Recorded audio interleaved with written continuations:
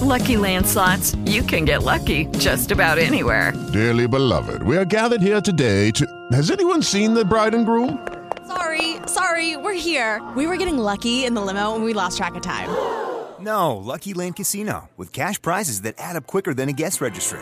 In that case, I pronounce you lucky. Play for free at LuckyLandSlots.com. Daily bonuses are waiting. No purchase necessary. Void where prohibited by law. 18+. Terms and conditions apply. See website for details. Judy was boring. Hello. Then Judy discovered ChumbaCasino.com. It's my little escape. Now Judy's the life of the party. Oh, baby, mama's bringing home the bacon. Whoa, take it easy, Judy. The Chumba life is for everybody. So go to ChumbaCasino.com and play over 100 casino-style games. Join today and play for free for your chance to redeem some serious prizes. ChumbaCasino.com. No purchase necessary. Void where prohibited by law. 18+. Terms and conditions apply. See website for details.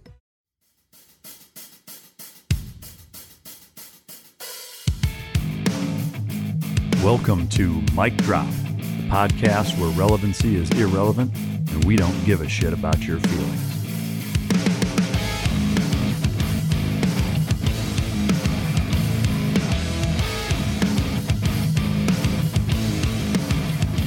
Ladies and gentlemen, as always, it's both an honor and a distinct pleasure to honor my next guest to the podcast. He spent 20 years on active duty as a U.S. Navy SEAL. He's one of very few SEALs who's actually graduated the Marine Sniper program. He has 8 deployments, count it 8, several of which were both to Iraq and Afghanistan. He was voted the Naval Special Warfare Group 1 Sailor of the Year. And he's one of the most polarizing figures in naval special warfare and all of the U.S. military. He successfully completed the Bobby Knight School for Temper Control, and he's the only guy to get Mother Teresa to motherfuck him on national TV. Please welcome to the stage, ladies and gentlemen, the one, the only, Eddie Gallagher. Oh, that was awesome. Thanks, Mike. I'm glad to be here. Thanks for having me on. Yeah, I appreciate you coming. I'd like to take a quick minute to thank our sponsors of this episode, starting with Origin Labs, the makers of Jocko Tea, Go, Discipline, and all of the Origin products. They make pants, old school blue jeans, boondocker type boots, and even jiu-jitsu gis. Great company. They've been supporting us for a while now. I use a lot of the Jocko supplements and other Origin products. Bub's Naturals, which is a company that was founded on the memory and legacy of a good friend of mine, Glenn Doherty, nicknamed Bub, which is where the company comes from. And they put out a stellar product of both collagen powder and MCT oil powder that I actually have in one of my cups right now with coffee. I take it every morning. And one of the neatest things about that company is that 10% of all of their proceeds go to the Glenn Doherty Memorial Foundation, which helps soldiers, sailors, airmen, Marines, and Coast Guard all over the country with post-service transitioning, etc. And so if you support Bubs, you're supporting the Glenn Doherty Memorial Foundation, which is an awesome thing.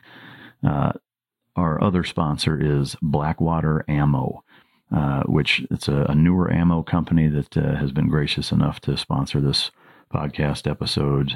They've got some really, really cool ammo coming out, some that they've even developed in-house, and a multitude of different rounds, both pistol, rifle, and shotgun. They've got some really neat ballistics that have come out of some of their R&D, and look in the future to see Blackwater Ammo really making some waves in the ammo industry.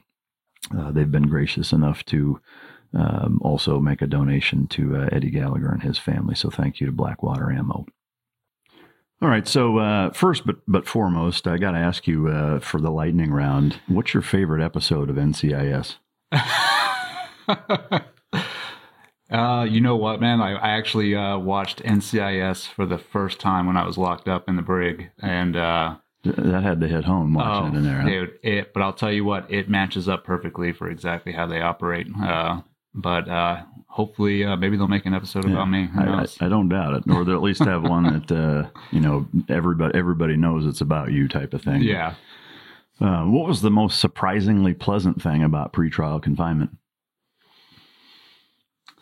Trying to focus on the positive. Yeah. I'll tell you, the most positive thing that came out of pretrial confinement was probably just the strength and just making my family stronger and just tighter. I mean, my wife, my kids, we're a super strong family, and you have to be, going through this job. But then I think that just put us over the top, where I think everything they tried to do to us to try and break us or weaken us just made us stronger. And you can definitely see that now. Yeah. Yeah, we'll certainly get into the family dynamic, the impact, and the enormous role that your wife played, which, will be its own section in this podcast. But that's good to hear that that they were there for you in that manner. It sure seemed, like keeping track of what was going on. There was multiple times where I found myself thinking like, holy shit, like that's got to be really rough situation to be in. But seeing the, kind of the element of support that you were getting from the family was pretty inspiring. Yeah, it was amazing. What's the biggest misconception that people have about you? There's definitely a lot. So I think now that, I'm out and I end up meeting people, there's the biggest thing I found is, when they come up and actually talk to me, I can see in their face because, they come up with this, conception that what's been put out in the media that I'm some kind of psychopath, rogue, whatever. But then after talking to me, I've been told like, oh, you're actually a pretty normal dude. And I'm like, yeah, that's the way it is. So, I think that is the huge misconception is, that I've been branded as by the liberal media as a psychopath, warmonger, which is not the case. Yeah.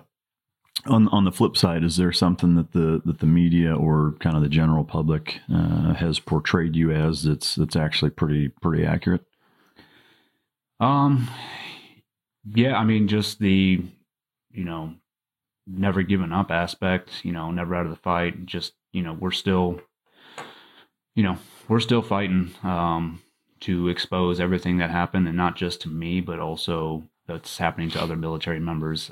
That's the other positive aspect of being in pretrial confinement was I saw behind a curtain that I didn't even know existed. And, there's a lot of guys locked up that are similar situation as me. You just don't hear about it because, one, they don't have a trident, and they're being illegally detained or, unjustly prosecuted. So we're going to continue to expose that. Yeah. I'd say the other thing too is I don't think most people that are put in that position has a wife that is kicking people in the fucking throat, the way that your wife did. Hats off to her. Like, we were talking about this before. I think there's very, very few women that would do what she did, for you, and that says a lot about her. But just I don't think most people have that luxury. They don't have somebody that's kind of really intimately working every fucking angle like their life depends on it in or on your behalf. Yeah, exactly. And I think a lot of that is due to the way they treat you once they find allegations on somebody. NCIS is a huge part of this. They find ways to sort of break up your family and try and get the family to like turn on each other. Yeah. And she refused to let that happen. Yeah. I can't say it enough that, she's my hero. So. Yeah. No, that's neat to see for sure. What's the first thing that you did after you were freed? So after the judge, I was free from pretrial confinement before the trial. The first thing I did was went out and had a steak dinner. Because you were eating some pretty gnarly shit in there, right? Oh, yeah. It was like vending machines and fucking... That was, yeah. So when I got released out of the brig, the president had tweeted, like, let this guy out. And he wasn't saying I was guilty or not guilty. He was like, let him out so he can properly defend himself, because he knew I was having all my rights violated in the brig, and I wasn't able to talk to my legal while I was in there. So once I was let out, the command, which was Commodore Rosenblum at the time, had taken it upon himself to lock me in a barracks room for a month and a half and pretty much put just this ungodly amount of restrictions on me to where if I sneezed wrong, I was going back to the brig. So I was stuck in a barracks room, and there was really no real food. They had a little shopette and then some vending machines. So yeah, it was good. Once I was released, I went and had a steak dinner and a bunch of drinks and just fucking tight. Got down. Yeah. What? So now that you're out and you're kind of settled into what anybody would at least remotely consider a civilian normal lifestyle. What does your morning routine look like when you're at home, not traveling, etc.? Yeah. So right now I'm just sort of relaxing, decompressing still from it all, but and spending as much time as I can with the family. So my wife and I take turns, usually getting up in the morning, getting the kids up and getting them to school. Then I'll come back, drink some coffee, and then usually go for a run. Try to get a run in the mornings, and then after that, I usually spend my morning.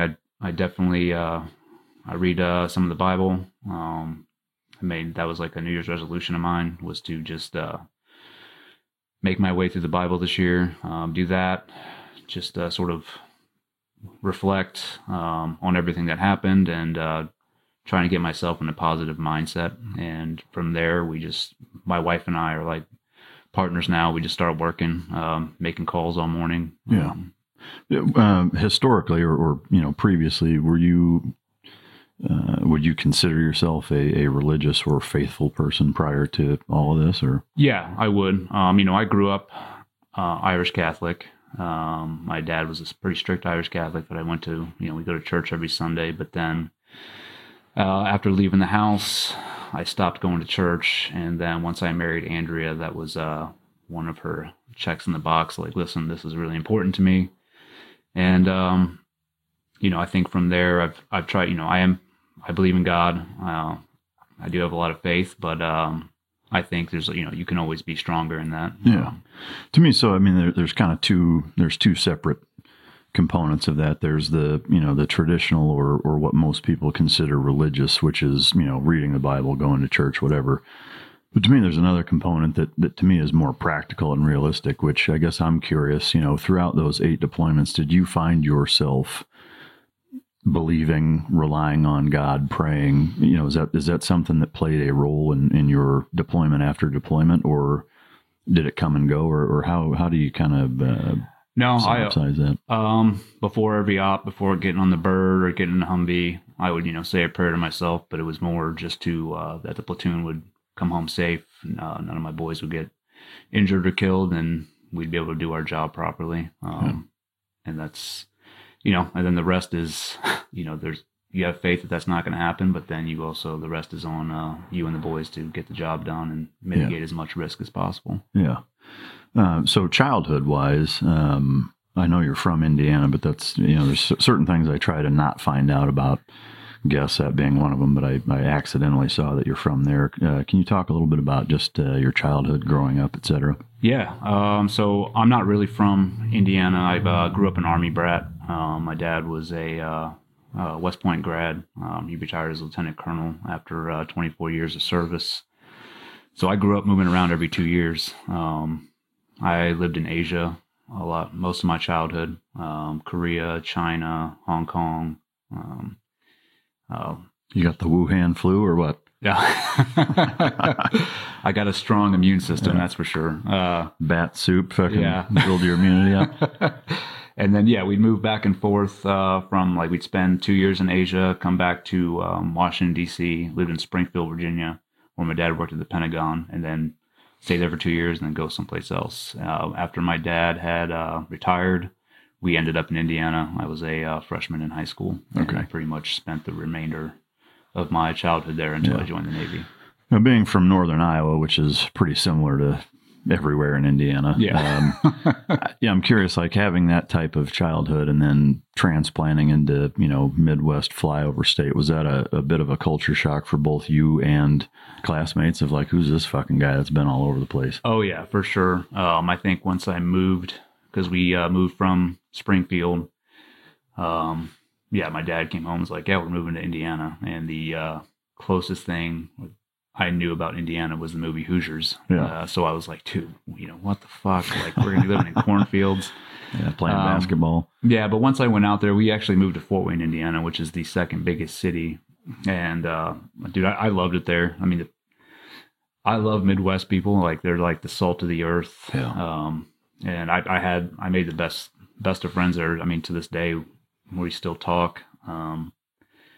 It was, yeah, I liked it. But yeah, it's like the Midwest feel. Yeah. No, I mean, like I said, Iowa's very similar. I've spent enough time in Indiana to know that it's pretty paralleled that way. Did you have any siblings, and did you play any sports? Yeah, so I have one younger brother, Sean, 4 years younger than me. And then... does he have any military experience? No. Yeah. He definitely thought about it. But that guy is a brainiac. So he's definitely... I can see him going into politics. He's just... he's awesome. And I played soccer a little bit in high school, but then that sort of fell off. I was not the best student, troublemaker. What kind of trouble did you get into in high school?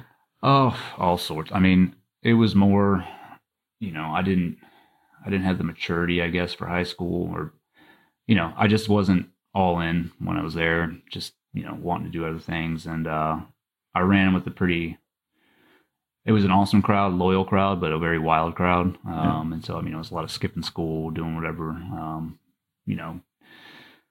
smoking weed, all that stuff. And then I actually got sent, my parents had it out with me, which I don't blame them. They had enough, and they sent me to a boarding school when I was a junior in Connecticut, and ended up getting kicked out of there for fighting. Went back to the Catholic school that I was previously at, and ended up finally graduating from there barely. So yeah, it was... Yeah, my childhood, I wouldn't take it back for anything, but I was a little bit of a wild child. So with your dad having, a lieutenant colonel, strong military, I'm sure, structured, and just that type of upbringing, and him getting to the point where he sent you to boarding school, like, was that relationship between you and specifically him pretty tumultuous all through high school, or? No, I think, it was definitely a strain on him. We're both pretty stubborn. So it's, he'd get fed up with me, and then I would just get fed up with him. It just was one of those things I think needed to happen. Yeah. He wasn't he didn't bring his work home with him, as far as when he was in the military. And that's one thing I really liked about him, is he wasn't one of those guys that came home and ran like a military household. He, just came home and he was dad. And I think I tried to take that same characteristic when I joined with my kids. Yeah. When you ended up having to go to boarding school, was there like a straw that broke the camel's back where your parents were like, all right, fucker, that's it, you're going to, was there like a specific instance? Yeah, I think, after sophomore year, that summer, I was getting just in a lot of trouble. And it wasn't like trouble with the police or anything. It was just trouble at home, like, sneaking out or coming home at like 2, 3 in the morning. And my parents were just like, dude, you need some structure. And we obviously can't provide that for you. You're not listening to anything. So I think they did it they were looking out for my best interest. So they decided to send me to this boarding school. Yeah. And so with that, I'm curious, having been in the military for as long as you were, boot camp, buds, the whole bit, how does a boarding school, and I know they're all a little different, but how does it contrast to, say, boot camp, or is it pretty fucking similar? Oh, no, it's completely different. I've always heard about boarding school. I've always been curious, like, what the fuck that's even like. It wasn't like a military boarding school. It was just, it was a St. Thomas More, and it was almost like a preparatory school. So I went there, and it was a lot of rich kids from New York, because it was in Connecticut, and it was lax. I mean, there was a lot of room to go, do what you want and get in trouble, which I took full advantage of. But yeah, there was no. I don't think it was what like people picture as a military boarding school where there's a set schedule.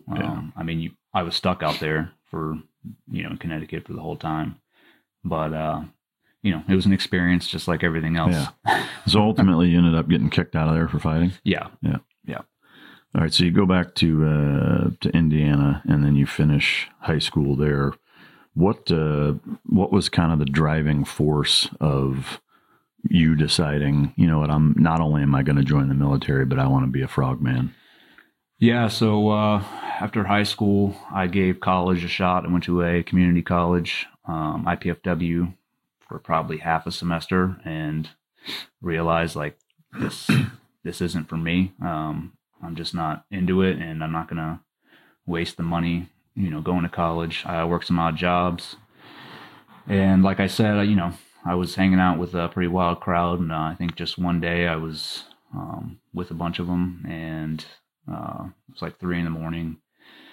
watching TV, and I just looked around, and it was a older crowd I was hanging out with. So it was like a lot of 35, 40-year-olds that were really, what the fuck? Yeah, dude. I just looked at them. I was like, dude, I can't end up like this. I drove right from there to the recruiting office, sat in the parking lot, waited for it to open, and walked right in. Was there something in particular about the Navy or the SEAL teams? No, I walked into their first recruiting office I saw, but then, I grew up watching, Commando, Predator, all those movies, Platoon, Navy SEALs. I knew that's like the type of work I wanted to do.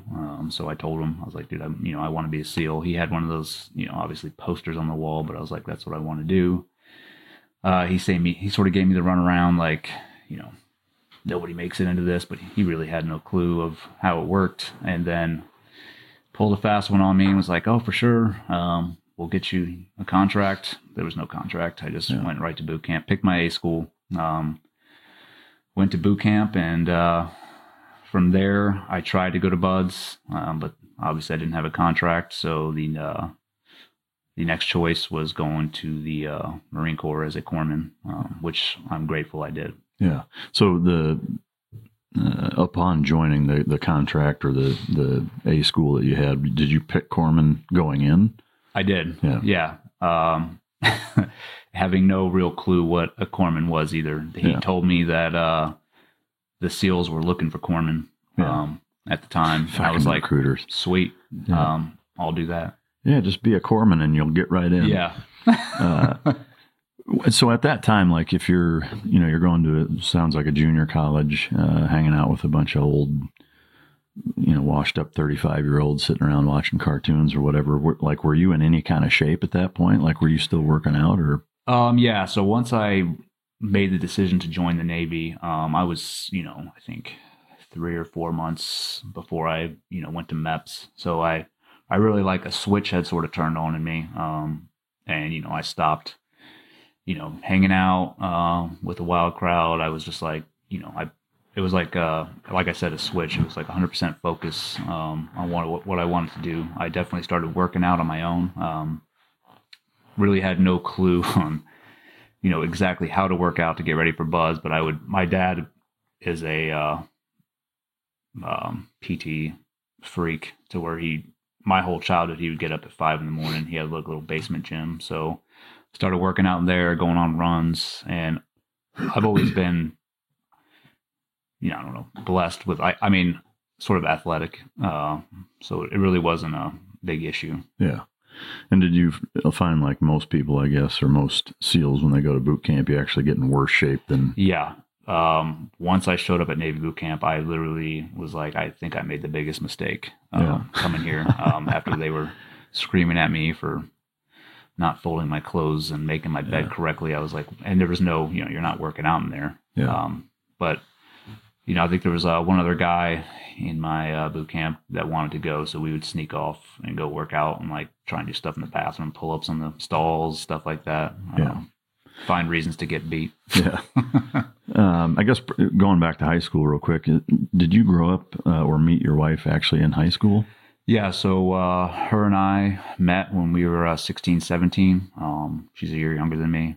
Did you guys date then? No, we sort of just met. we actually both snuck out of our house, had a mutual friend, and met up, and out doing things we shouldn't be. But we hit it off right away, became like best friends. We just would hang out all the time together. We never, dated or around like boyfriend, girlfriend, but we were like super close. And then once I decided to join the Navy, she had plans. She was going to Florida to go to design school. And we sort of went separate ways, lost track of each other. And after I had graduated BUD/S, actually 18 Delta, I was driving across country back to San Diego, stopped home, and just gave her mom a call just to see how she was doing. And she ended up calling me back, and she was recently divorced. And we just sort of picked it up right where we left it off. I mean, and we knew like this is supposed to happen. Yeah. Yeah. That's wild. So I guess that was post BUD/S, right? Yeah. But there was a window from the time that you joined and actually got a spot at BUD/S. There was a couple of years in there that you were with the Marines at Pendleton, or Camp Lejeune. Lejeune. Yeah. What can you kind of synopsize the time there and what that was like?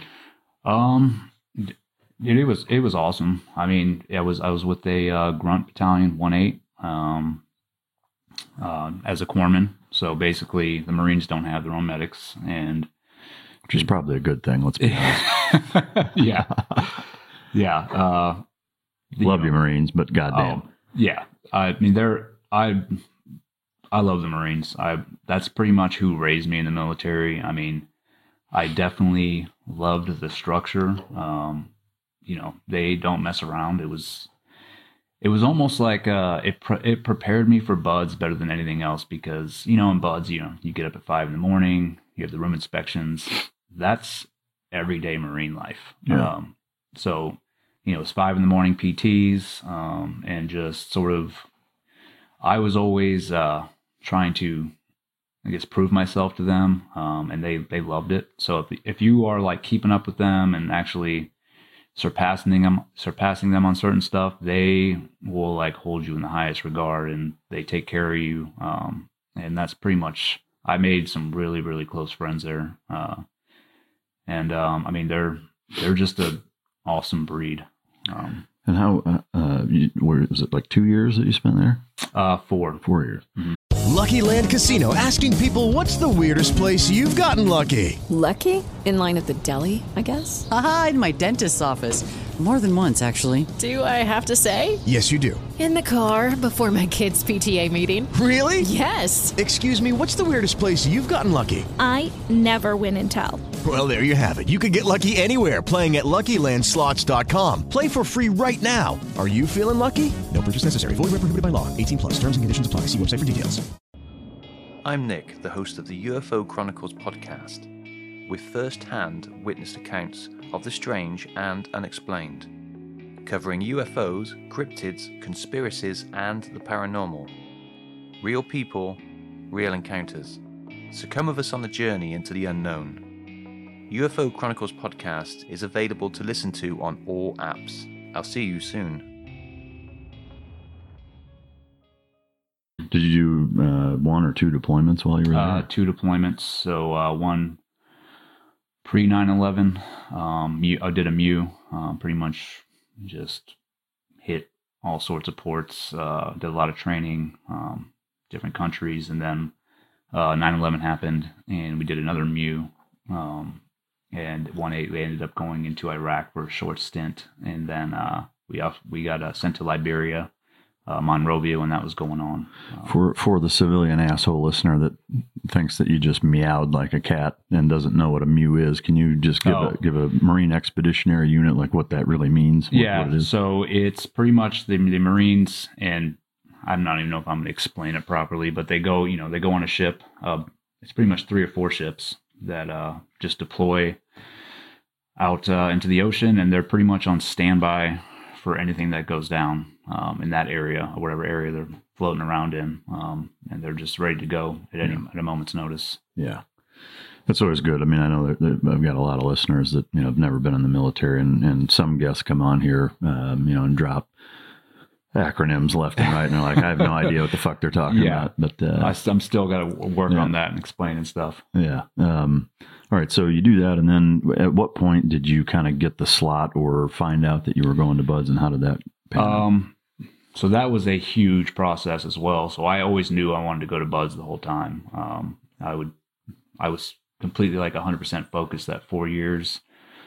I was always volunteering to go to schools to try and help me prepare. I ended up going to the Marine Corps Combat Swimmer Instructor course, which is a kick in the balls, where you pretty much become an instructor and you certify all Marines and their swim quals. And then I got the chance to go to Marine Corps Sniper School. I was told, I wouldn't get the credit for it, but I was like, what way to better prepare for this job? And then meanwhile, like for that 4 years, I was taking the screener over and over, and I was passing it every time. It just, they would not let me go. I needed 4 years there. And also by the time when it was my time to rotate out, they were also denying, because they wanted me to stay. And that's typical. But it took this one chief who showed up at the battalion, checked in, looked at the roster and saw that I had screened multiple times. And he was like, why isn't this guy going? And he marched me right down to PSD and got me orders. I mean, and truth be told, I was about to give up. I thought it wasn't going to happen. I was getting frustrated, but this guy, he turned my career around by just giving me those orders. Yeah. Throughout that 4 year stint in the Marines, were there ever instances of disciplinary action or getting in trouble or was the structure that they had, did that kind of give you what you needed contrasted to your high school time and all that? Yeah, I definitely, got in a little bit of trouble there. It was in my state platoon, we had this OIC who was in charge, and the way it works in a state platoon, which is a sniper platoon in the battalion, they put a just regular officer. He doesn't know what a sniper does or whatever, but they're just like, you're in charge of this. The guy was a jackass, just completely just inept and not qualified for the job, and also had a chip on his shoulder.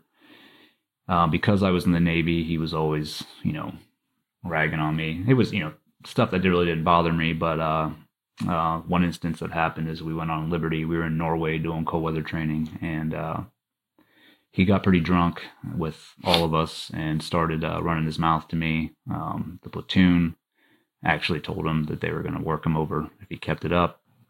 He got pretty embarrassed by that, and on the way home, I was eating a burger from Burger King, and he snatched it out of my hand and started eating it.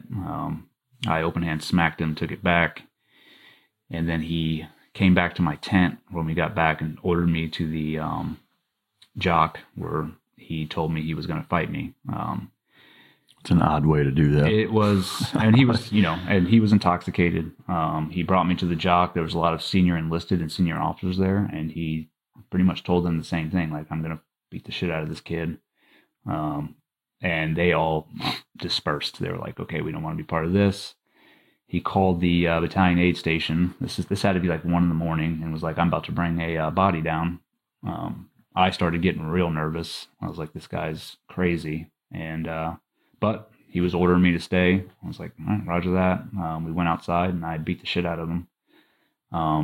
The next day, I had to go see the colonel. The only thing that saved me was that this guy had done this, told these senior officers and senior enlisted that he was going to do this to me. And they're like, because of that, you're good to go. You're following orders, but you did strike an officer. So yeah, I got in trouble for that. But then, no, I'd really had no other disciplinary actions before that. Yeah. So you go to Buds. Yeah. And what class were you in? Started off 251, finished 252. Got rolled at pool comp. We've had a number of team guys. I won't get too in the weeds on the Buds experience, but was there anything that kind of surprised you, good or bad? Something was easier or harder than you thought, or what's just kind of the summary of your Buds experience? It's the best time I never want to have again. That's a big fucking amen. Yeah, like since my process to get to Buds was so frustrating, and I think when I got there, I was just like happy to be there. So there was nothing. I mean, every beat down, every little thing, I was just like, yeah, this is what I want. Yeah. I got rolled at pool comp. That obviously was like a setback, but I knew, I was going to make it a second go. And it was everything I thought it was going to be. You can't, nobody can recreate Hell Week like we do. No. That's even when I was a first phase instructor, putting guys through, I was like, dude, this is the most epic evolution in the military. No, for sure it is. Yeah, being an instructor is a neat peek behind that curtain that having been through it and now seeing the other side is a pretty unique experience, and one that I know, the time that I spent there, I'll always, look fondly on. But the thing that I guess I'm curious about, and I'm sure, a lot of listeners are, is that, from the time that you came in until now, was there ever, kind of an indicator or, an element of your career up until that point that, that had any elements of, foreshadowing in terms of what may transpire later down the road, or did it seem pretty cookie cutter career wise? No, it was cookie cutter career wise. And that's the crazy thing is, whatever, this whole past 2 years, there was no indicators. I mean, I was, I'm not going to call myself some stellar operator, but I had a pretty decent reputation. And I was actually like excelling. Yeah. I was just going through the whole wickets of, team guy life, doing platoon after platoon. I tried out for green team, that, didn't make it through there. But did you actually go to it and all that? Yeah. I did. I got dropped at the CQC portion, and then I actually continued to try and screen to go back. I was told that I could come back, but I would have to, wait a year or so, because I screened 2 weeks after I got dropped. At that point, I was at first phase as an instructor, and I did not want to wait on shore command anymore. So I was given the opportunity to jump onto Team 7 and go to Afghanistan again, and took that. And from there, I just sort of excelled in the leadership positions at Team 7. After the Afghan platoon, I did my LPO, and then I was told I could do a platoon chief. And that was a decision point, whether to do my platoon chief or go back to green team, and I stuck with the platoon chief. Yeah. But didn't get in any trouble. Yeah. So I guess backing up, you graduate Buds. What was your first command? Was it SDV2? No, Team 1. Team 1. Okay. Yep. Did you go to SDV2? No. Okay. As always, Wikipedia's got a bunch of fucking incorrect shit in there. Oh, I've seen it. Yeah. It's pretty comical. Yeah, I like the nickname, the Blade. Like, did anybody call you the fucking Blade? So I got that nickname my first platoon. I was a new guy, and just out of, joking around, they just came up with it. Because every team guy carries a knife on him, but I got that nickname from we were in 18 Delta, and we were at a bar, and it was a biker bar. They were having their little rally there. And there was probably like 6 of us in there, and they definitely did not want us in there, which I completely understood. I had actually gone up to the president of that biker gang and was like, hey, do you want us to leave? This is obviously your bar. He's like, no, you guys just be cool. And it did not end up well. They definitely, some of the guys wanted to get in a tussle that on their end. They ended up jumping one of our guys, knocking him out, breaking his orbital, and I was trying to drag him out and getting hit over the head at the same time. And I pulled out my knife and sort of like, backed up everybody. And from there, it was, the Blade. And so it was like a running joke. But that's only like a close personal friends from my first platoon that called me that. That did not carry on. Yeah. Is that something that was used against you in the court? Oh, for sure. Yeah. And the only reason is one of my best friends who was in my first platoon, as a Christmas gift, gave me a Yeti coffee mug, and he had inscribed Blade on it, because from back then. And the guys that had accused me had saw me drinking out of it, and they just used, it was more just a like, we can pile this on to make it look, like he's a criminal. Sure. All right, so you go to Team 1 first, right out of Buds. And how much time did you spend there? And if you could just kind of chronologically walk through from your first command. Obviously, you kind of already did parts of it, but just to get kind of the step by step of your career from as soon as you graduated to present. Okay, so graduated Buds, did the Fort Benning jump school, SQT, and then went right to 18 Delta, the medical school. That's the Army Medical School for those listening. Yep. And from there, checked into Team 1, did 2 platoons at Team 1, Iraq and Afghanistan. Then checked into first phase as an instructor. And like I said, spent about a year, a little over there, tried to go to Green Team, and then jumped onto Team 7, did an Afghan deployment there, and then went and did the CRE, the Crisis Response Element platoon, in UAE, and then platoon chief back to Iraq, to Mosul. And so with all of those platoons and deployments, it sounds like they're pretty much all combat deployments. Yeah, near the UAE one was, not the crisis response. Yeah, I guess you're more just a on standby. But all the other ones were combat deployments to either Iraq or Afghanistan. In those deployments, I'm assuming that, if I'm just doing the math right of thinking of the window of time you were there, I'm assuming that there were probably some that were way more busy than others, or were they all kind of the same way, or what? How would you? I would say they were all busy in their own way.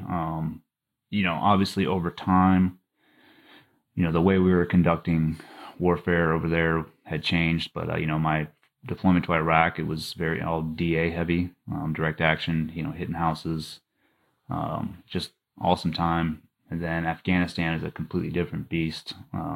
We were out doing disruption ops, and that one was super busy. That was probably one of my better deployments. But they were all, I would say they're all pretty equal in combat. And there's always, you got your lulls on deployment when you're sort of sitting around for a couple of weeks. Yeah. But I feel pretty blessed with the career I had, because it doesn't happen for everybody, and it's not people's fault. It's just sort of a roll of the dice. Yeah. And so in all of these platoons up until the last one, were there ever any instances where something happened where there was a grievance, or any fellow platoon mates, accused you of anything that was, below board of what the expected rules of engagement were, or the protocols and statutes that we as Navy SEALs live by? Were there any issues with anybody prior to the last deployment? Not one. Not one. No, there's never any issues in my previous deployments. As a matter of fact, I always, thought I excelled. I was always trying to prove myself to my peers. It's all about peer evaluation when you're in the teams, and just trying to be worthy of being around those guys. And, I had a pretty solid reputation up to this last platoon. Were there any instances outside of deployment, the workup or the stateside time, where there were any behavioral instances where you got in trouble or had any issues with the command? No, not a single one.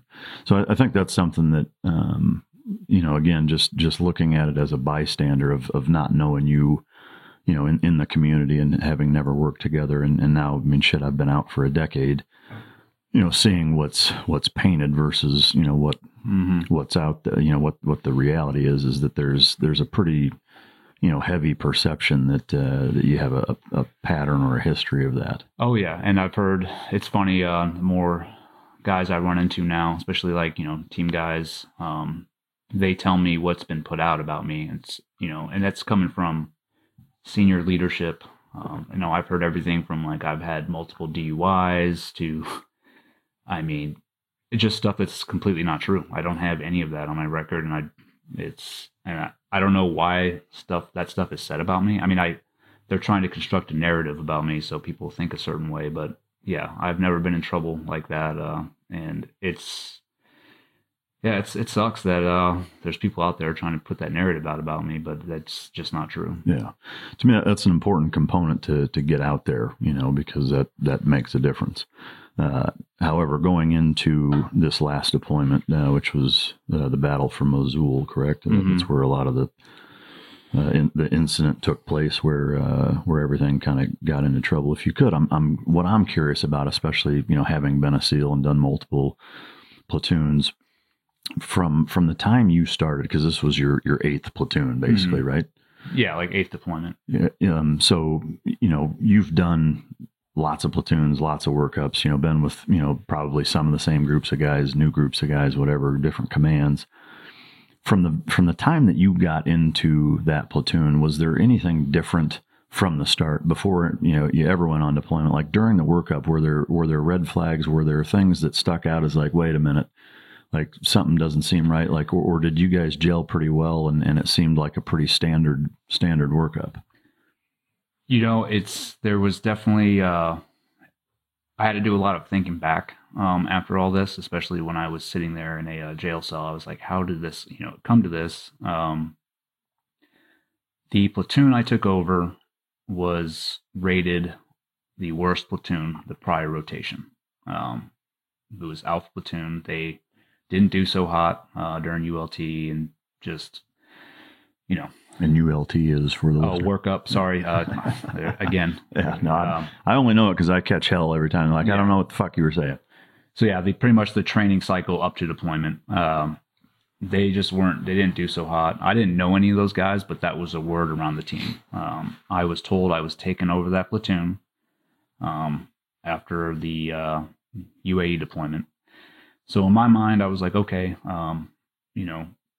these guys didn't do so hot prior. As the platoon chief, I'm going to, I don't know, I wouldn't say whip them into shape, but sort of, get them on par with where they're supposed to be. And I wanted to, obviously, like every other platoon chief, have the best platoon at the team.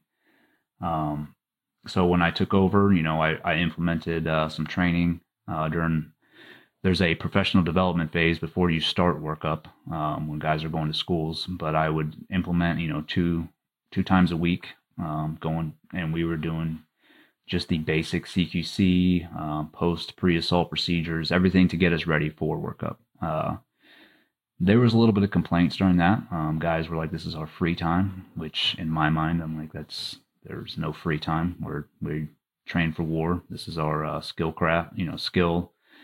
and you only get good at it by constantly, mastering your craft for hours. So, but, there was really no big red flags during workup. The guys were definitely a different personality from my previous platoons. They were not, and maybe it's because I was an outsider. These guys, a lot of these senior guys had been together for 3 platoons already. And I was a platoon chief coming in, but the cohesiveness wasn't there as far as like on the outside of training. Because usually before, platoons will get together for barbecues or, to build that camaraderie. Like I tried to have that a couple times at my house, or, we'd put it together at a restaurant. It was almost like you're pulling teeth to get these guys together. Why do you suppose that is? I mean, did you get how sometimes like you can tell, some people are fucking oblivious when they're that guy, There's been instances where like you can just tell somebody doesn't like you or, whatever. Was there any of that? Like, did you feel like you're the hard ass new chief that's making shit harder than they're used to, and now they're despising you for it, and or was there none of that, and it just seemed like it was lost on everything? There was definitely 2 guys, and this is pretty much the gist of how this all happened. There's 2 senior E6s, Dalton Tolbert and Dylan DeLay. They despised me from the get-go, for I don't know what reasons. I could probably, that. So when I took over this platoon, they were constantly talking shit about their previous leadership, their previous platoon chief and previous LPO. In terms of him being weak or being a dick? Being weak. Okay. Being weak and being incompetent, which, they tell me all sorts of stories. And I was like, okay, whatever. This is not how it's going to be this time. I just don't like these guys, or I don't think these guys being like told what to do. And then it was definitely, they could never be wrong. So we'd be training, and if you pointed something out like, hey, you screwed up there, and they're that type of attitude. Like, instead of taking criticism on board, it was like, well, it's not my fault, it's yours, or it's somebody else's. And these two guys definitely didn't like me from the get-go, but they were professional about it as far as like not showing any signs of it to my face. But behind the scenes, and I came to find out this later, they were pretty much spreading toxicity into the platoon, like, oh, we don't like him, like, and they'd find little nuances about me that they didn't like and sort of embellish them to try and get the platoon to take their side. But that really didn't blow up until the deployment. Once I was on deployment, and this is where things really shifted, is I had an LPO who was a rock star. Me and him were pretty tight. He picked up Chief right before we deployed, and our sister platoon, their platoon chief ended up getting shot in the chest and got sent home. So I shifted him over to that platoon to take over. Once I did that, that's when Craig Miller was next in line, and he was peers with these two guys that I mentioned, Dylan DeLay and Dalton Tolbert. And I really don't think he just didn't act as an LPO. The LPO, and for people listening, is sort of like, he's a middle management guy, I guess, in civilian equivalent, but he's in charge of middle management. He is like the... To me, manager is kind of the best. Yeah, so he keeps the pulse of the platoon, and then if there's something wrong, he comes to the platoon chief and is like, hey, guys are either bothered by this or they're questioning this, and then, you deal with it with the LPO, like, okay, and either fix the problem and or tell the guys, like, this is the way we're doing it. That never happened. Craig Miller would never come to me, say anything. He pretty much joined these guys on the hate train. Yeah. And I think that's the biggest problem here. And that carried on through the deployment. And I really didn't catch wind of it till the very end. And that's when we sort of had it out. Yeah. One thing, just real quick for the listener, so that when you hear LPO, Chief, AOIC, OIC, so to give you like the best analogy I can come up with off the cuff, so that you understand kind of that rank structure and how it relates, is think of a restaurant, right? And you've got a fleet of servers. Those are the platoon members. Whoever the manager is the LPO. The general manager would be the chief, and then the CEO of the owner of the restaurant would be the OIC. And so, that first manager or LPO is really kind of managing all of the servers, the staff, in this case, the platoon mates, and doing all kind of the heavy lifting. And then the general manager is directly over that manager that's overseeing everything else. And he's kind of the liaison, the go-between the CEO of the restaurant, owner of the restaurant, and the staff. And it's kind of that bridge. That's the best way I can kind of explain it. But that way, as you hear him mention these positions, it kind of makes sense of realistically who they are in this hierarchy. But going back to one of the things that you said that made me think or have a question about, they were talking shit about their prior chief of him being weak. Did you guys ever have kind of a come to Jesus meeting of saying, look, obviously you guys had a weak chief. I'm not that guy. I'm coming in here. Like for me, I'm trying to put myself in their shoes. Like if I was in a platoon as an senior E6 and had a weak chief and now a strong one came in, like I would have thought that they would have been more welcoming of that. Do you know why they weren't, or why there was such friction between you guys kind of right out of the gate? There was, so like I said, there was no, there was just those two guys. There was really no friction between me and the rest of the platoon. Actually, a lot of these guys were happy that I was their platoon chief. I had a pretty decent reputation up to that point. And, they were all stoked to have me. They knew that I wasn't the type. I didn't mess around. I was all about, getting the job done, getting the guys ready for deployment. They knew I was gunning to go to the place where we'd see the most combat. And I made that, known from the start. I was like, this is my goal, and we will be the best platoon. So there was the rest of the guys, there was no friction. I think because, and I don't want to say the last platoon chief was weak because I don't know the guy, but that's the way they sort of described him. I think because they were so used to that style of leadership. And then I came in with a sort of like no bullshit style. This is the way we're doing things.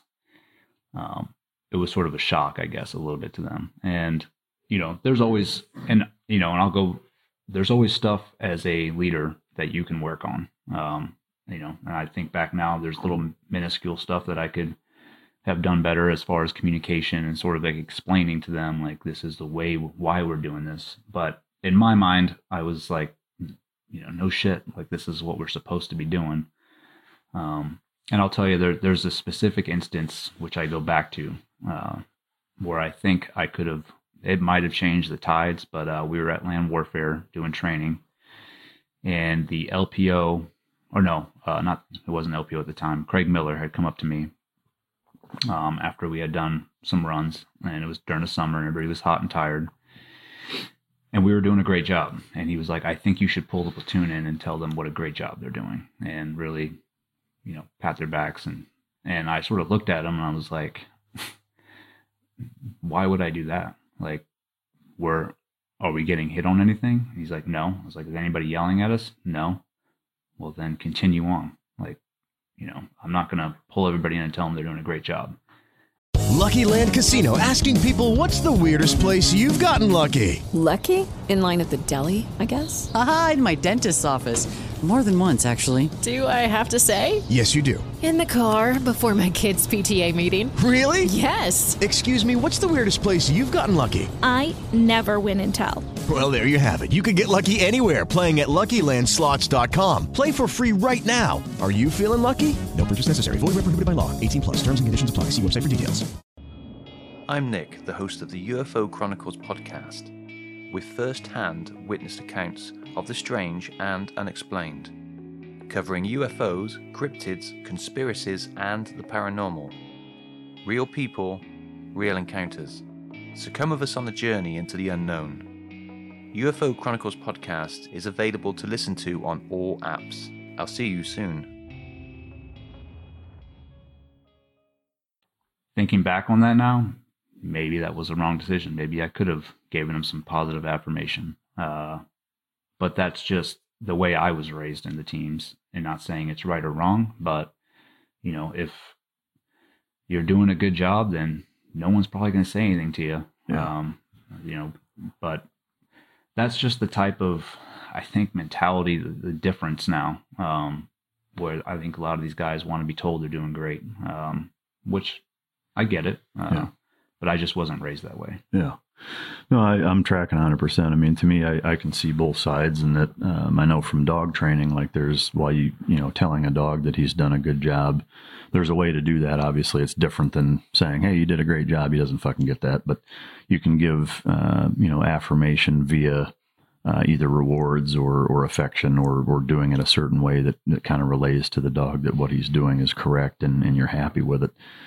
And I know from a dog standpoint, like, my training methodology and philosophy has come about 180 degree out, because I was raised similarly in the SEAL teams, and that, it's like there's a minimum standard level of expectation that's basically flawless, you know, and anything less than perfect is you're a fucking shitbag, and if you are perfect, then congratulations, you're doing your fucking job. Exactly. And you can stay, and so I get that aspect of it too. And I think two things. One is that psychologically, like unquestionably, it is very powerful for leadership to, not stroke people's ego, but, confirm that somebody's doing a good job when they are doing a good job. It's important, obviously, not to do that if they're not.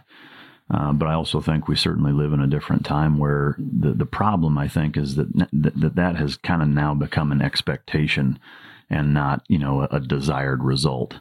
And to me, there's a big fucking difference between that. When you expect to be told you're doing a good job, irrespective of whether or not you are, now you turn into an entitled fucking prick. And I see that in all of society. But on the other side of the token, there's still that element of, if somebody is doing a good job, you should tell them, because it is powerful. Exactly. I think there's a fine line of when to do that and when not to. Yeah.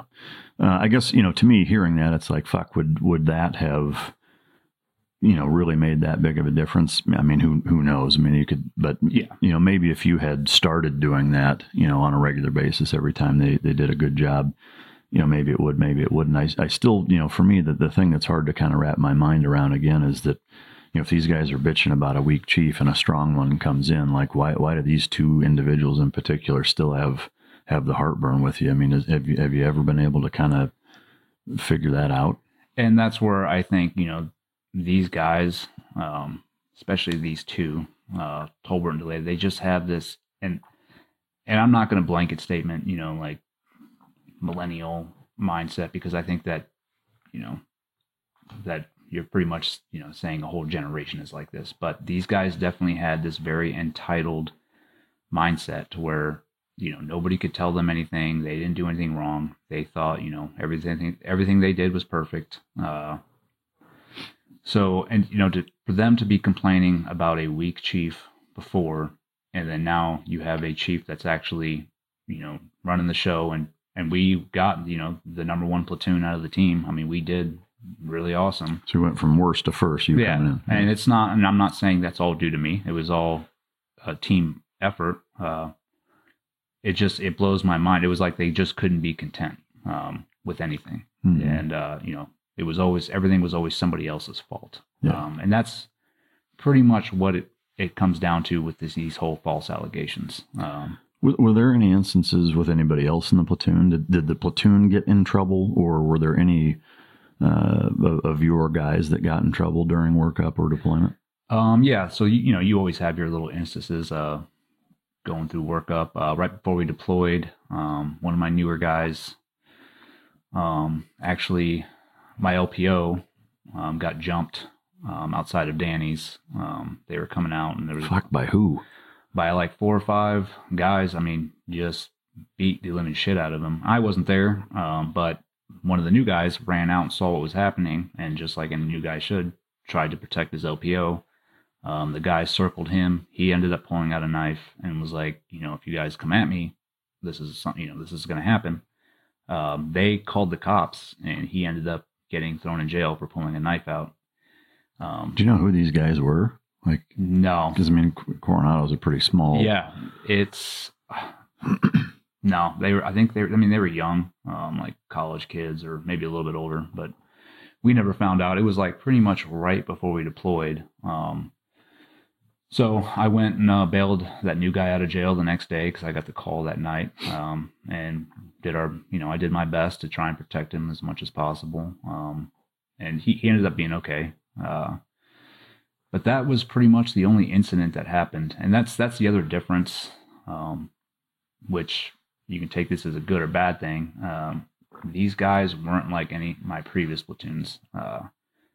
We'd go on training trips, guys go out and drink, stuff happens, bar fights or whatever. It's just the lifestyle that I grew up in. These guys were definitely more stay in their rooms, play video games, just chill out, which is fine.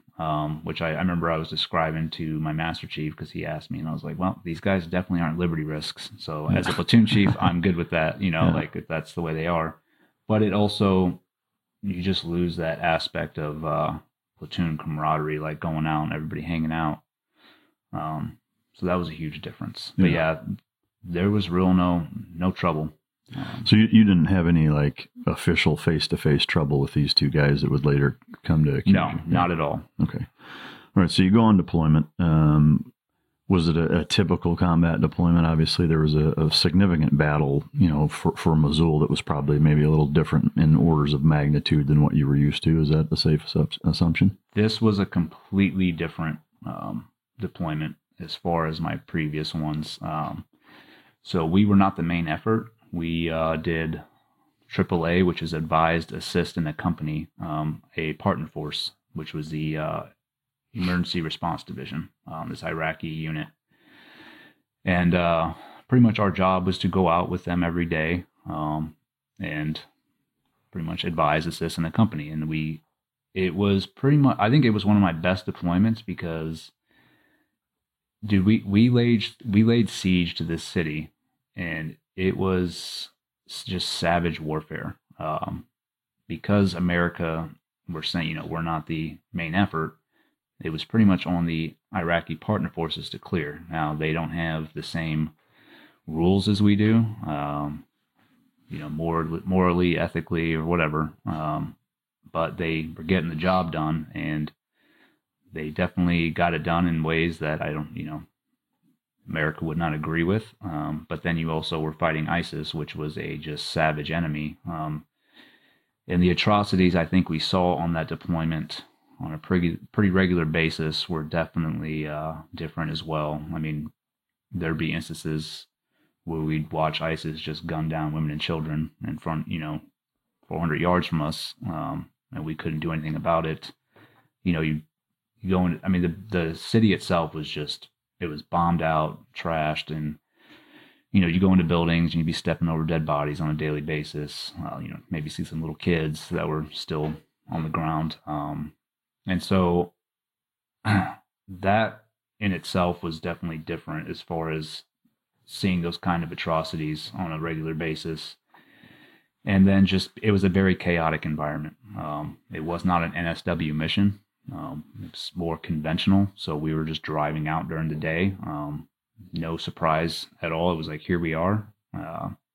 And then just trying to, as a platoon chief and also my OIC, it took us about a couple weeks to like really figure out how we're going to like work this beast as far as helping clear this city. And we came up with a pretty good,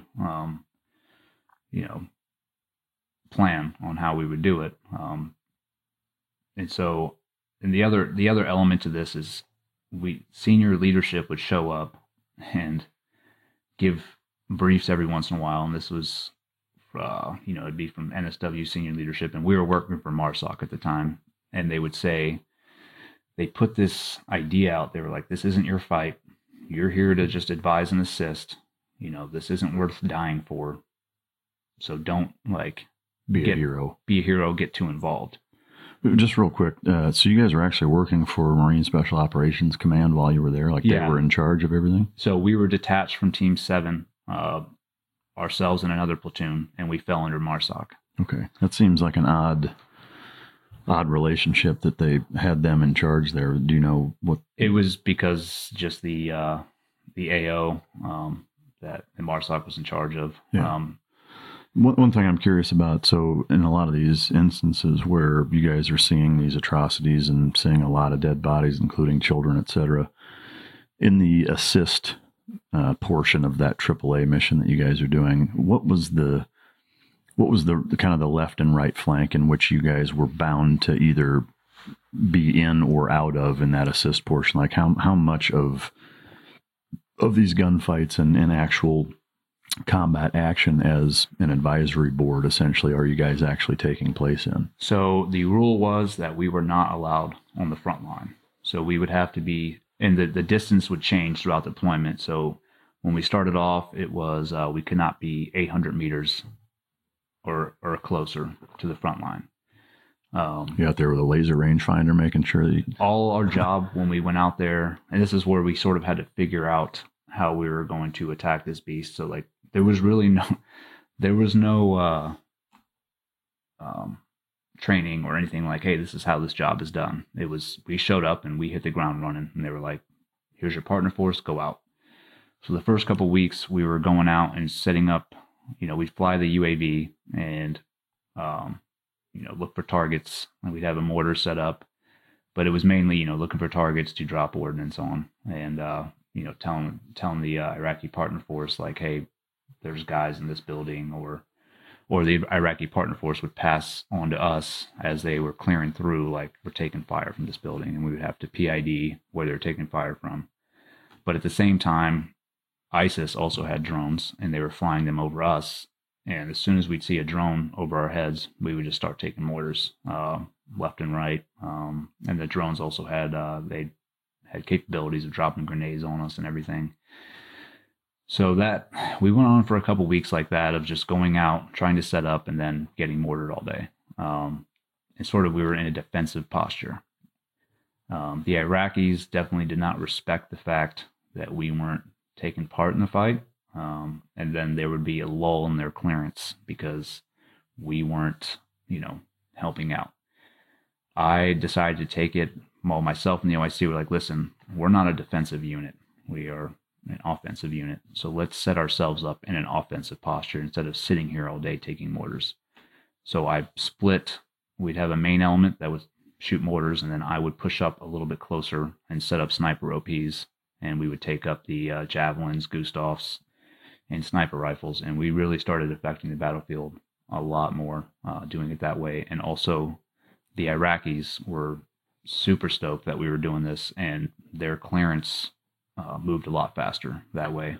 Was there any pushback or confrontation with MARSOC for you guys doing that, or did they sign off on you doing that? Oh, not at all. They knew, They actually were like, you guys are kicking ass. This is awesome. So it was totally condoned on their end. Yeah, there was definitely some times where we would, request to move up a little bit closer, and it would get denied.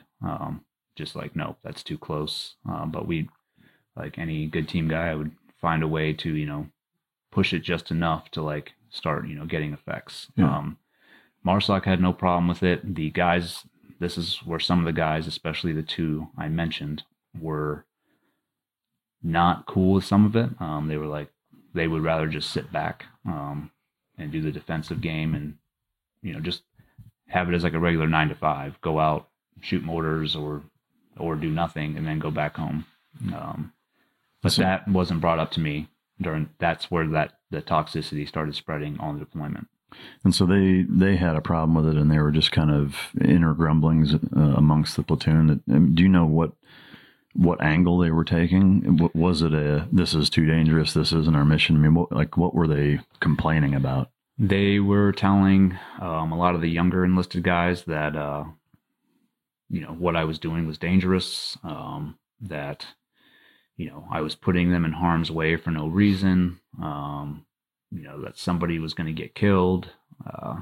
And this was, like I said, all behind the scenes. And I had no idea this was going on. But, in the end, no one got killed. I brought everyone home alive. And we're actually the first platoon to do that in like 3 rotations where somebody didn't go out there and die.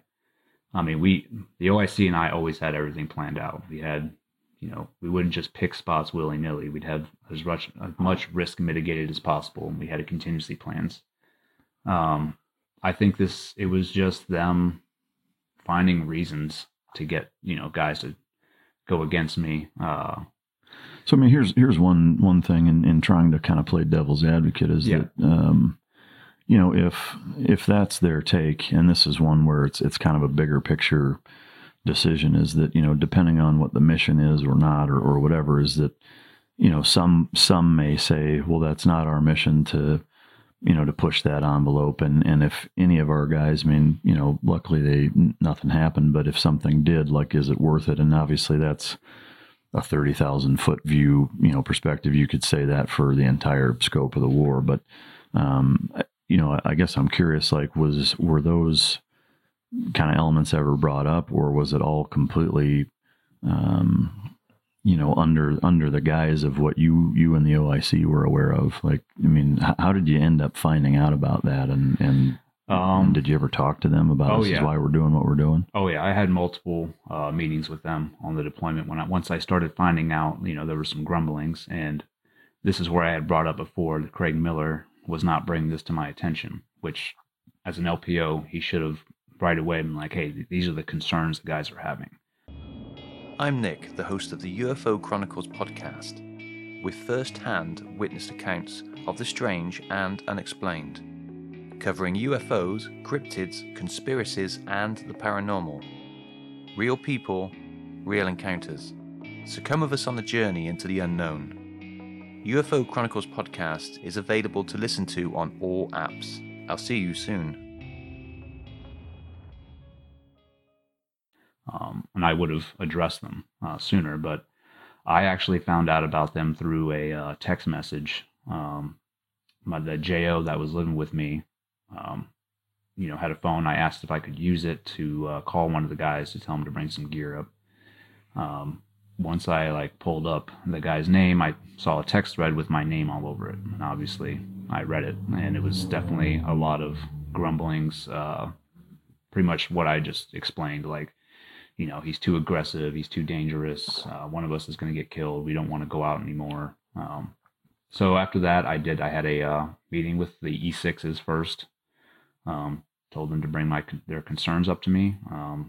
The concerns were that I was working them too hard, that they didn't have time to work out, that, they asked about some tactical questions, and I had an answer, for everything. I was like, this is why we're doing this. This is the job, and if your, intent or whatever is to work out during this deployment, I don't think your priorities are straight. This is the mission, and I realize it's not a, NSW mission. We're going out during the day, but this is the job we were given. And I told them that I had guys banging down the door trying to get in, trying to augment us, because they knew we were one of the only platoons really getting after it. And I told them, I was like, if you want to go, I can switch you out at any moment. Guys would give their left and right nut to be here right now. They were like, no, we don't want to go. And then, the whole working out aspect, one of the guys, actually Dalton Tolbert, was like, well, I don't have time to prepare for green team. I need to work out. And I was like, you know what? Okay, then I will give you time to work out. And I took him off the op board for the next day. And we went out, and I came back, and he flipped it around on me and was like, well, now you're punishing me because you said that you took me off the op board because I said I wanted to work out. And I told him, I was like, that's what you said.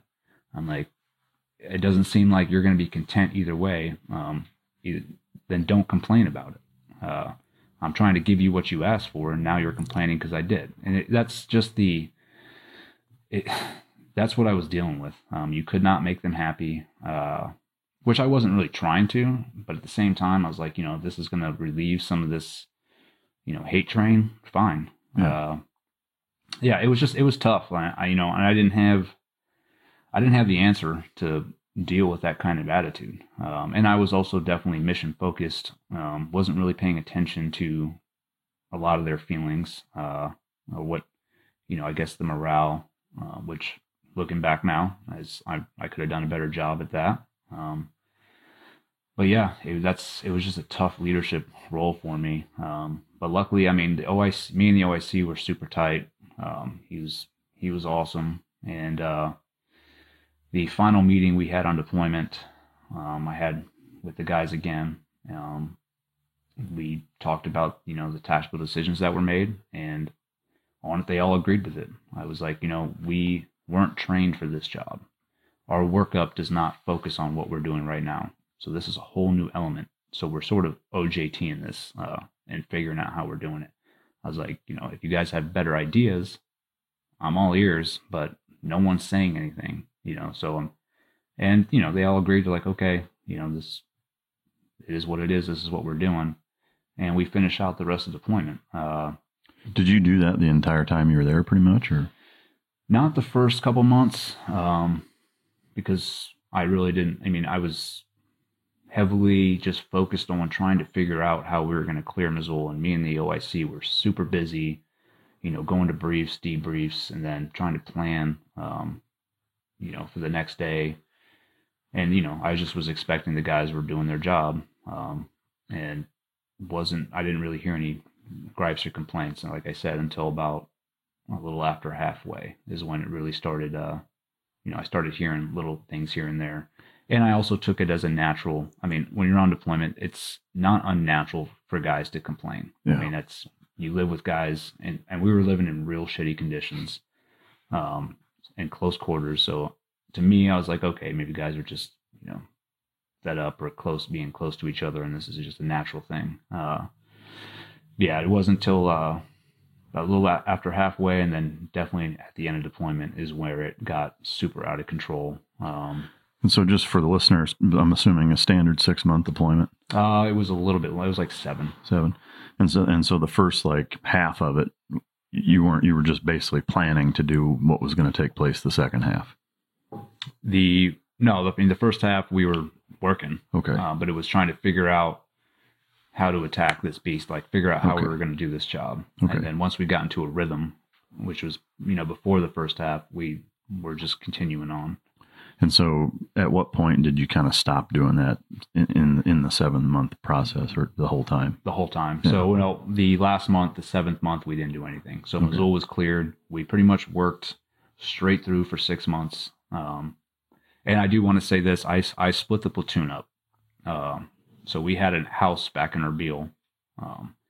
There's 2 houses back in Erbil. So I didn't take the platoon out as a whole every day. So I would split the platoon up into squads. One squad would go rest and refit for a week, and they could just chill out, and then they would come out and switch out for the other squad.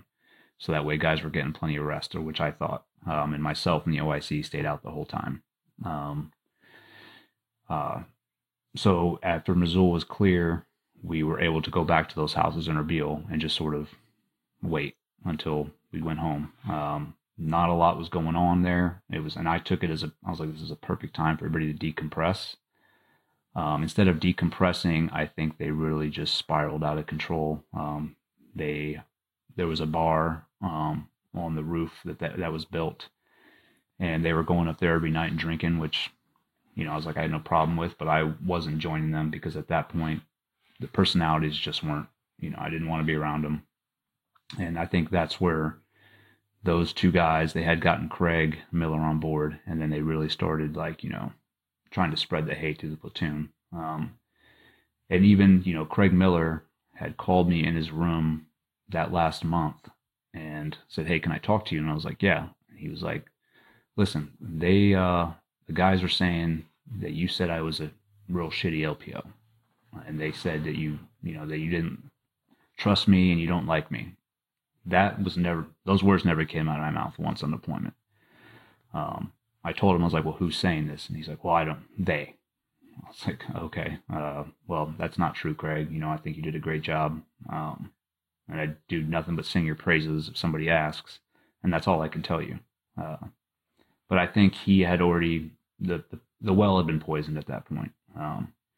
And he wasn't the only. I had similar conversations with random guys in the platoon where it was always they said, they told me this, and that they is Dalton Tolbert and Dylan DeLay, which I came to find out later on.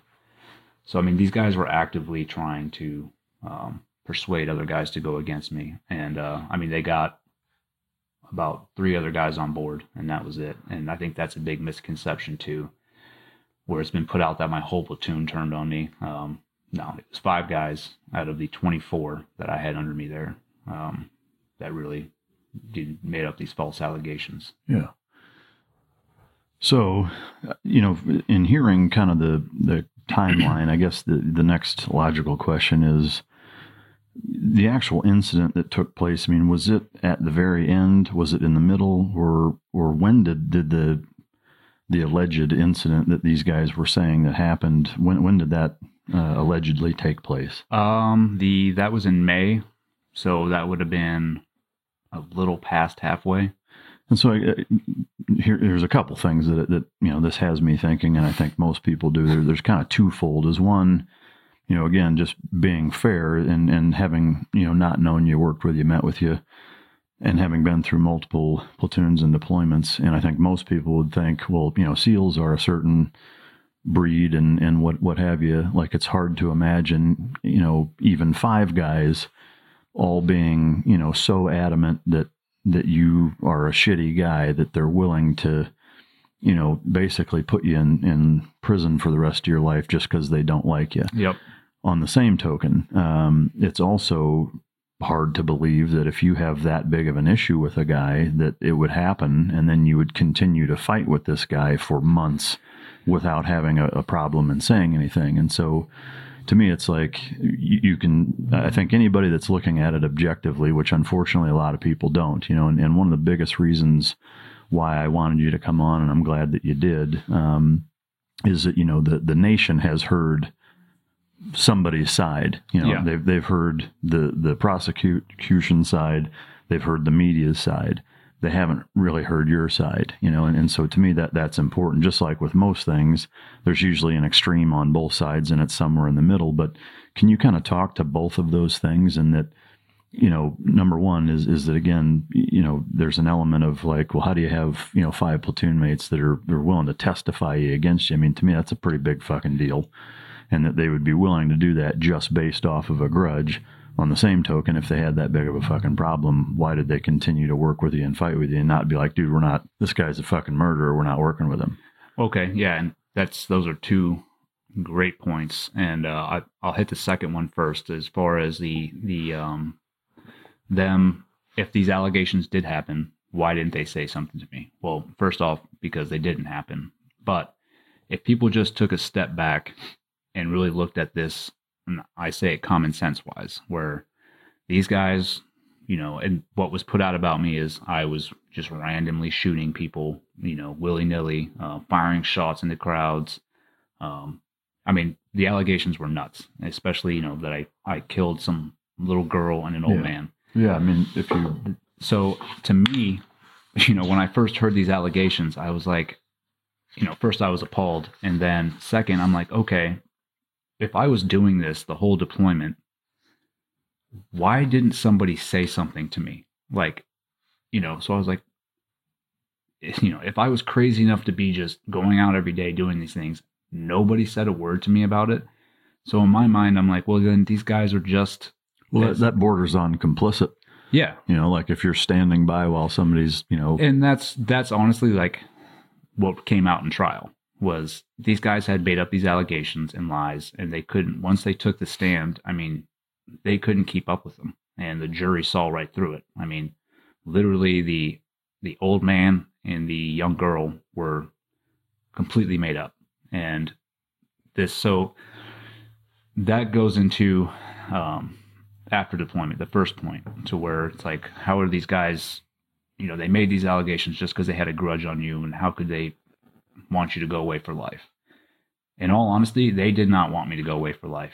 Their allegations escalated after deployment. So after deployment, they came back and made,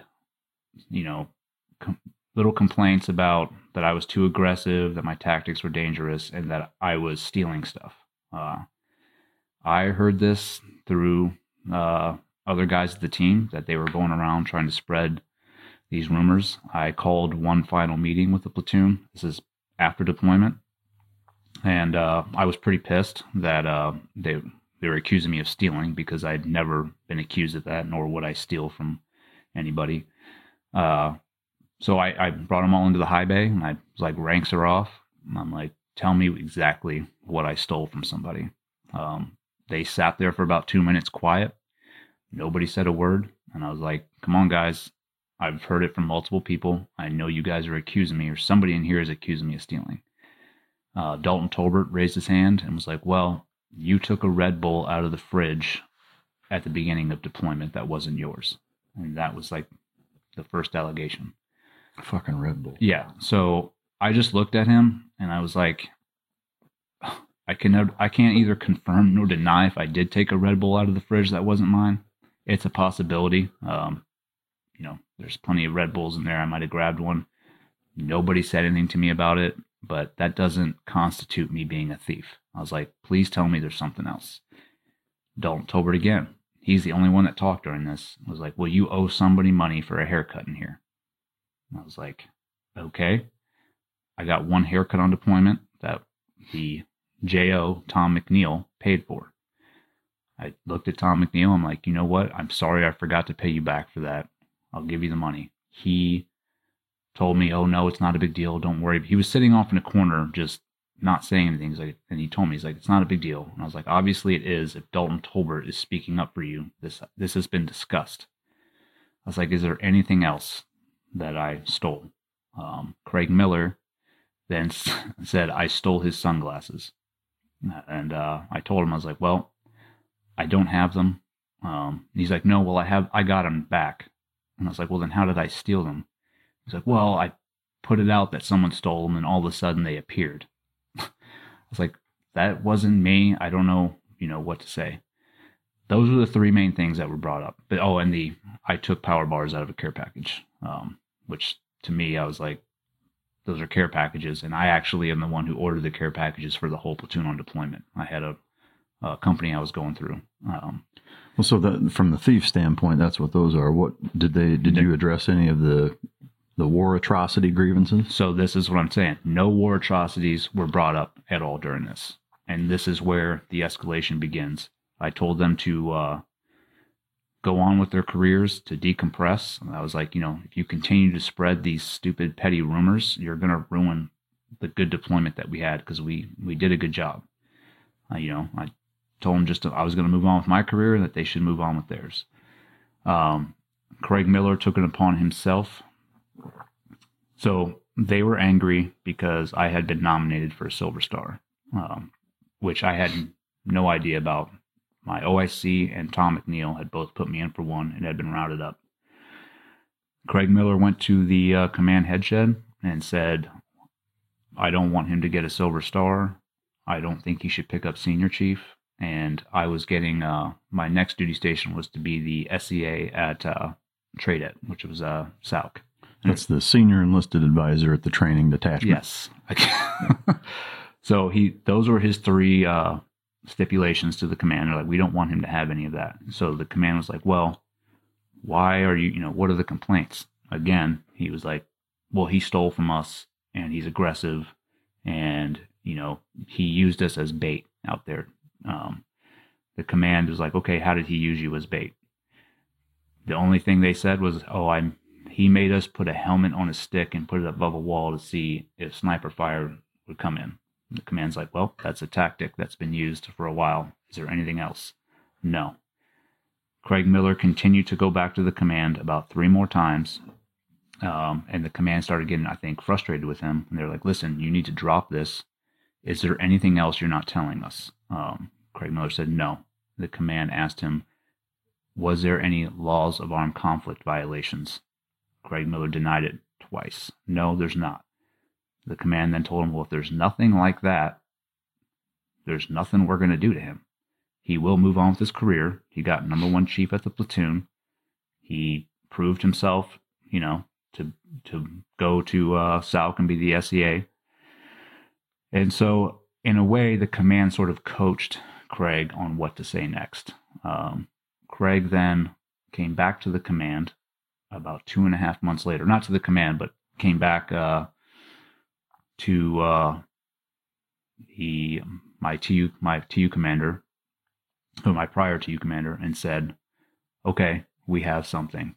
And my TU commander's like, what is it? He's like, he stabbed an ISIS prisoner. He's like, me. So in that 2.5 months, what we came to find out is these guys had conspired via text messages, and they actually went and had meetings on how they were going to come up with this story. And when you say these guys, it was your 5 guys. All your platoon guys. It didn't have anything to do with the command head shed? Yeah. The 5 guys in my platoon. Yeah. Because one thing I'm curious, one of the things you mentioned is that they were basically coaching him on what to say next. What makes you assume or say that? I think, I say that's unknowingly coaching them. So, like basically saying that's not enough. If you have a grievance, you better come up with something exactly, more than that. Or drop it. Like, get out of here. They came back with that. So the TU commander's like, well, then I suggest you guys call NCIS. And that's where it sort of went off the rails. And Craig Miller and them never intended me to go to jail or prison for life. What they wanted was for me to be sort of kicked out of the community. They did not want me in charge of training because they knew they would go through, and they thought in their mind that I was going to treat them different because of how they acted. They also thought that I was going to go around and spread bad word about them, about what I thought about their reputations. So that's where sort of all this conspired from. And once NCIS got involved, this lead investigator, Joel Warpinski, he right away formed his own prosecution in his mind and just looked for ways to go with that. He brought these guys in on the NCIS videos, and we have the videos where he told them, we don't care about anything you guys did on deployment. We don't care, about if you guys did anything wrong. And your guys' names will never come out. Whatever you say here is going to stay here. So you have all that on video? Oh, yeah. And we're going to put that out. I have it all. So he pretty much gave these guys carte blanche to say whatever they wanted to. So that's where they just started spewing lies left and right. And from there, NCIS went back to the command after they had investigated these guys and pretty much told the command, we have everything we need to put this guy away for life. The command didn't question it one bit. They were like, roger that. He's guilty. And they're like, oh yeah, it's done. Craig Miller and them had also said that they had a video of me committing this heinous act, or whatever you want to call it. They were like, we have it all on video. And if you guys don't do something to him, we're going to give the video to CNN. So they sort of blackmailed the command in that way as well. So the command went full on and just cover your ass mode. Yeah, we need to protect the institution. And in doing that, we're just going to hang Gallagher out to dry. And from that point, I started getting shunned. I got pulled out of my instructor billet. They threw me in an office somewhere and pretty much would not talk to me. They told me I just had to sit there and see what happens. So, for me, coming from the community, and I think anybody listening, how do you, here's what I have a hard time with, is that you've got a guy who, is Sailor of the Year, which for those of you listening that don't understand what that is, there's one guy picked once a year from an entire SEAL team of, 225 people that gets voted as the guy, the number one fucking SEAL at a team. And you got that. Yeah. Ranked number one chief of all of the platoons at the SEAL team that you were with. Yep. And you took over a platoon that was ranked the very worst before you showed up as the platoon chief. And the very next deployment, it goes from very worst to ranked number one. How was there not at least some going to fucking bat for you on the command side? And I'm telling you, that was probably the most frustrating thing for me when this all started happening to me. I literally couldn't wrap my mind around how nobody was talking to me or just even asking me questions about this. I actually went and tried to talk to the Group 1 Master Chief. I went into his office and said, listen, whatever is being told to you is a lie. But he straight up was like, I'm not talking to you about anything. This is out of our hands. You're just going to have to sit and wait. And honestly, what it comes down to is, after all this happened, I've actually, gone back and thought why they did this. It comes down to protecting the institution. NSW looks at itself now as an institution. The Trident is this trademarked thing, and they'll do whatever they have to protect it, and that includes hanging one of their own out to dry without asking any questions. And I think that's the scariest part here. I think that's why the community is really divided on this, is because guys are seeing what happened to me, and they're like, dude, if that can happen to him, that can happen to anybody. And they're willing to just throw you away to, make the community, the institution look good. Yeah. And that's what it comes down to. And forgive my assumption on this, but NCIS, it's almost like internal affairs in police, is that they kind of trump everything else. And so is it a safe assumption or a correct assumption in saying that once they were involved, that's when the leadership was like, it's fucking out of our hands? They were able to just sort of put it on that and be like, well, it's all them now. Yeah. And then NCIS started running the show. And can you refresh my memory? Who recommended that these five guys contact NCIS? Was it part of command leadership? It was, my TU commander, my former TU commander at the time had told them, and he's still active duty. I wouldn't say his name, but yeah, and I don't blame him. He was like, listen, because he's not going to sit on that. He's like, yeah. And he wasn't there, and he's like... He wasn't. And to me, that's an important distinction, is that if you're saying, look, hey, I don't blame the guy, if this was brought to his attention, he did the right thing. I mean... Yeah, and honestly, like, it was brought to my attention, too. Soon after that, I had talked to the TU commander and my SCA, and they were like, listen, this is what these guys are saying. And, that's why... they hadn't pushed the investigation yet, but I had told them, I was like, then go ahead and investigate it. I was like, start an investigation because they're lying. In my mind, I thought it was going to be an internal investigation, like NSW in to investigate this, because I knew if they actually looked into this, they would see all the holes in their stories. But that's not what happened. NCIS took over, and that's where it spiraled out of control. Warpinski, like I said, had formed a prosecution in his head, and just all he was taking on was, anything he could find to like go against me or, make me look guilty. There's one thing that I see in that, that I see in, like criminal defense or criminal prosecution attorneys, is that one of the downsides, and I think it's a mistake in doing that, is they view their success as a lawyer as percentage of convictions that they have. And to me, like, that's a really, I don't know how people can look at that and think that that's a good thing. Like, wow, this guy puts 98% of the people he prosecutes away. Like, why is that the goal? Well, that just shows you're not really looking for the truth. You're looking for a win. Yeah. And to me, like on not just in the military, I mean, it's even more prominent in civilian, is that like that's regarded as he must be a really good fucking attorney if he can put these people away. And to me, like, that's such a fucking backwards way of looking at things. But anyway, with the specific incident, and again, I'm going off of Wikipedia. Forgive the ridiculousness with that, but that's what I had to go off of. I can't wait to hear what it says. Let's see. So it says, you're accused of multiple defenses, but the most prominent, best attested to, was the murder of a prisoner of war, which is a war crime. A captured young fighter of ISIS was being treated by a medic, according to 2 SEAL witnesses. These 2 E6s, I'm assuming. Yep. Gallagher said over the radio, "He's mine," and walked up to the medic and prisoner without saying a word, killed the prisoner by stabbing him repeatedly with his hunting knife.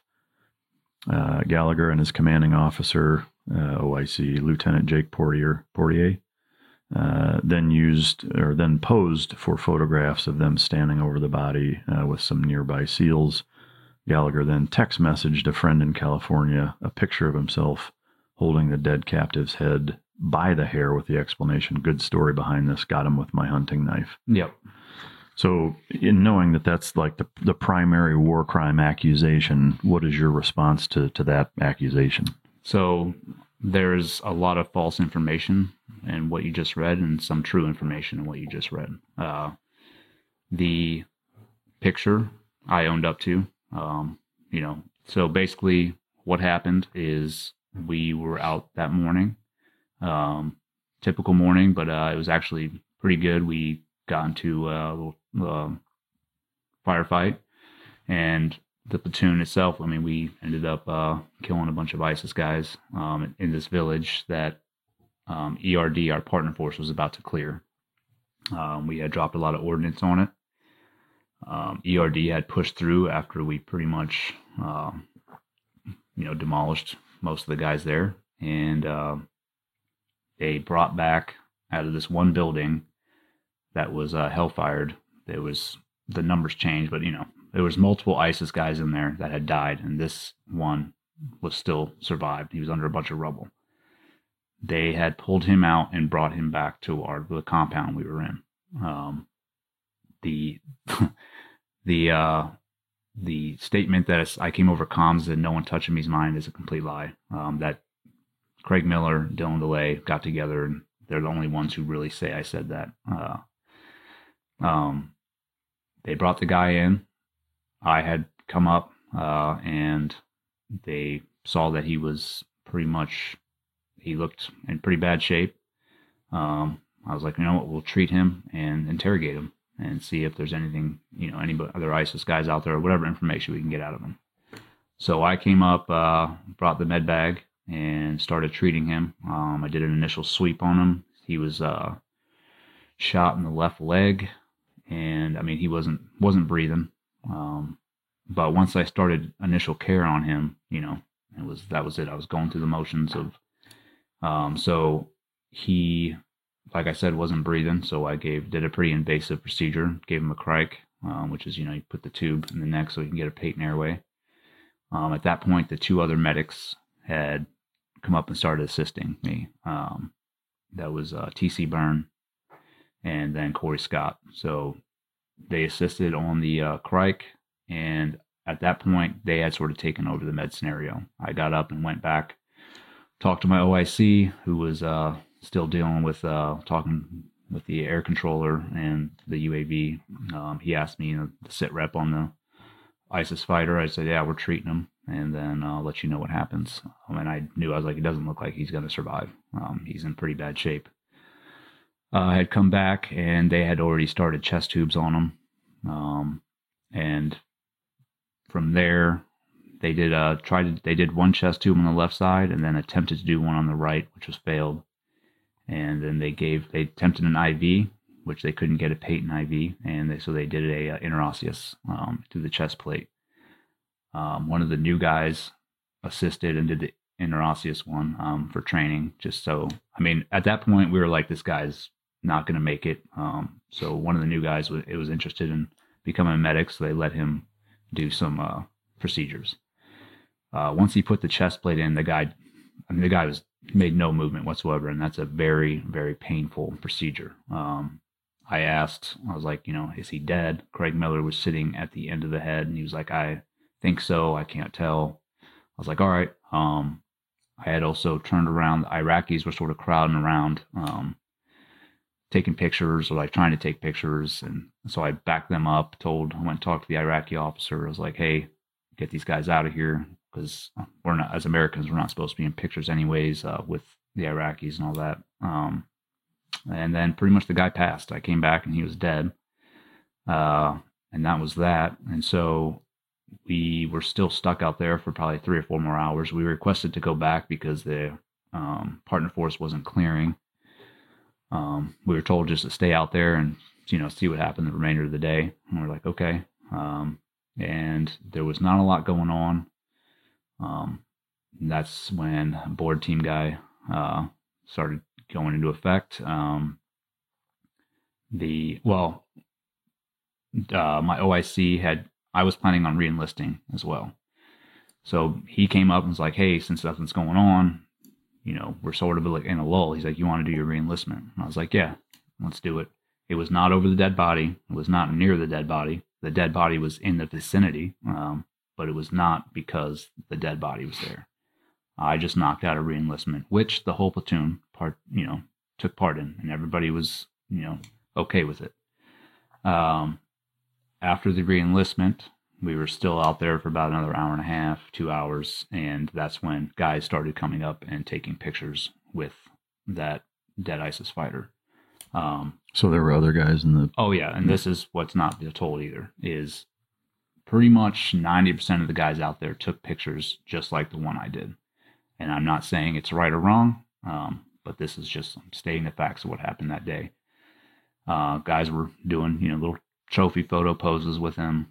Same thing, pointing a gun at his head or like doing whatever. I also did the same thing, took a picture with the ISIS fighter, and then we took a group picture with him.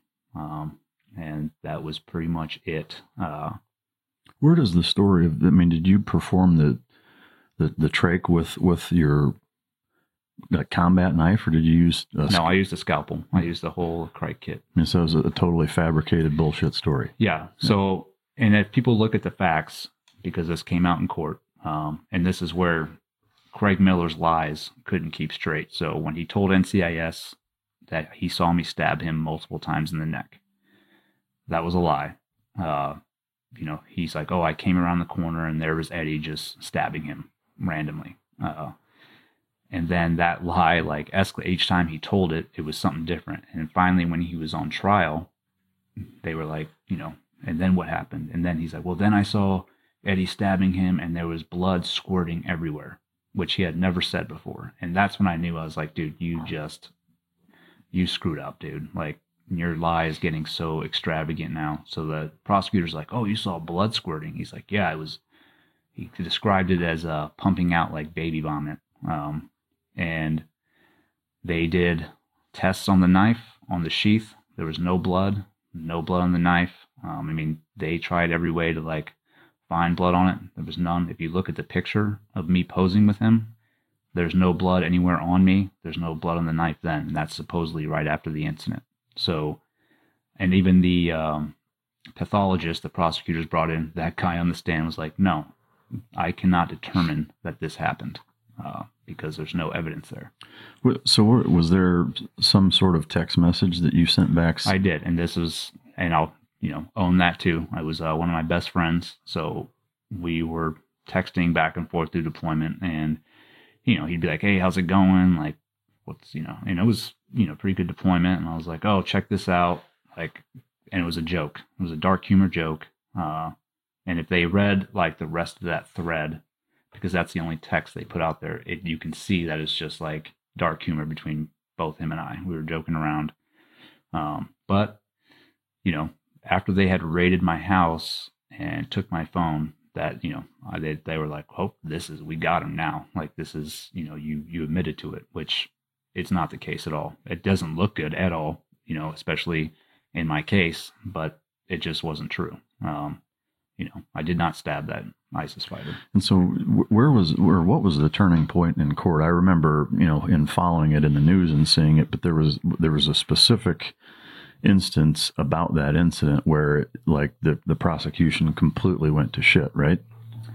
Yeah. I mean, the big instance is where Corey Scott, the medic, who was one of the prosecutor's main witnesses, got up there and pretty much was like, no, I killed him. I put my hand over the breathing tube. He was going to die anyways, and he knew that if we had handed him over like that to the partner force, they would have chopped his head off or done something. That was his big concern. So he's like, I sort of like mercifully killed him by putting my hand over the breathing tube. And that was like a huge, shock and awe factor in the courtroom. The prosecutors freaked out. They had no idea that he was going to say that. And, because they never asked him they were so focused on just trying to, convict me. They never asked like the real questions. And my lawyer had asked him like, well, how did, the ISIS fighter die? And Corey Scott, and he had said this previously in interviews, oh, he died by asphyxiation. And they never asked him how. And my lawyer was like, well, how did he die by asphyxiation? He's like, because I held my hand over the breathing tube. And that was it. But, then the prosecutors attacked him and were like, well, you're lying. And they continued on with the case. They just, I'll give it to them. They had a never quit attitude, but it was just in the wrong way. And at that point they were hugely embarrassed. They had wasted all this time and money in trying to prosecute me, and it became national news. Yeah. So there was no way they were going to try and, quit. But the jury saw right through it. I know the jury at the end told the prosecutors, like, how did this even come to trial? Like, this was embarrassing. But to me, there were so many other turning points during that trial besides that. I don't think people really don't know because they don't know all the facts about the case and what these guys had said. Like for one instance, with the sniper shoot, Josh Brenz, who was one of the accusers, who's actually my neighbor, was telling the prosecutors that I had shot this little girl.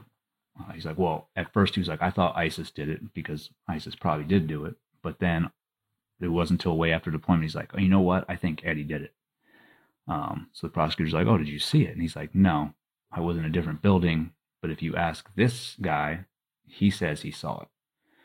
They went and asked that guy, and that guy's like, I have no idea what you're talking about. No, I never saw that. And they hid that guy's statement the whole time. And we're just like, we're pushing this through. And there's a reason why they added on those two charges, the little girl and the old man, which weren't added on until later on into my trial, is because anybody who heard, that was like, oh, we're charging this guy with murder of killing an ISIS terrorist. People were like, his first reaction is like, well, who gives a shit? So they decided to add on this little girl and old man as like a shock value. Like, well, now people were like, maybe this guy is a monster. And I mean, that was just so they could further push their narrative. Were there any accusations that they came up with that were true outside the two that you said with the main instance of the picture and the text messages? Were any of the other accusations that they made throughout this entire thing that were trying to paint you in a bad light, were any of them true? No. Not a single one? Not a single one. So, I mean, from the get-go, and this is how the military justice system works, which I went through the fire and learned the hard way. Or what they do is they find the main charge, which was the murder charge, and then they just look for anything to throw on. So that it's just like throwing spaghetti at the wall and seeing what sticks. So they literally threw on, I mean, I think I started off with 18 to 20 charges. And then by the time we got to trial, it was like down to maybe 6 or 7, something like that.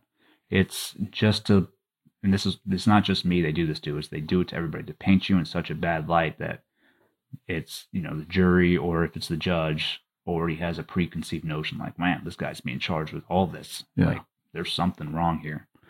What was the process in terms of once, like at what point did it go from, okay, NCIS is investigating, your command leadership it's basically awkward at this point, right? Like, or I'm assuming it was like at the SEAL team, did there come a point where it was like you were the turd covered in ice cream and nobody would even fucking talk to you? Or no, it was, they hid me away. So they put me in a log zoo, which is supply for everybody out there, but I had no job. I just sat and I was told to come in, check in, and that was it. And so did there become a time where they came and fucking arrested you? Yes. And so when I was at supply, they had called me the day prior and like, hey, the XO wants to talk to you tomorrow. He just wants to do a meet and greet. And I was like, okay. Threw on my uniform, went in the next morning, knocked on his door, and he opened it a crack and like looked at me, shut it, and then opened it again. There was probably 6 or 7 NCIS agents in there. They told me that I had to be detained.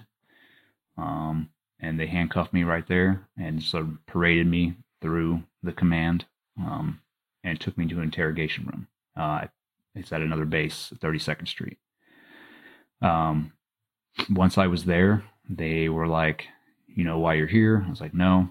They're like, well, you're being accused of war crimes, and we just want to hear your side of the story.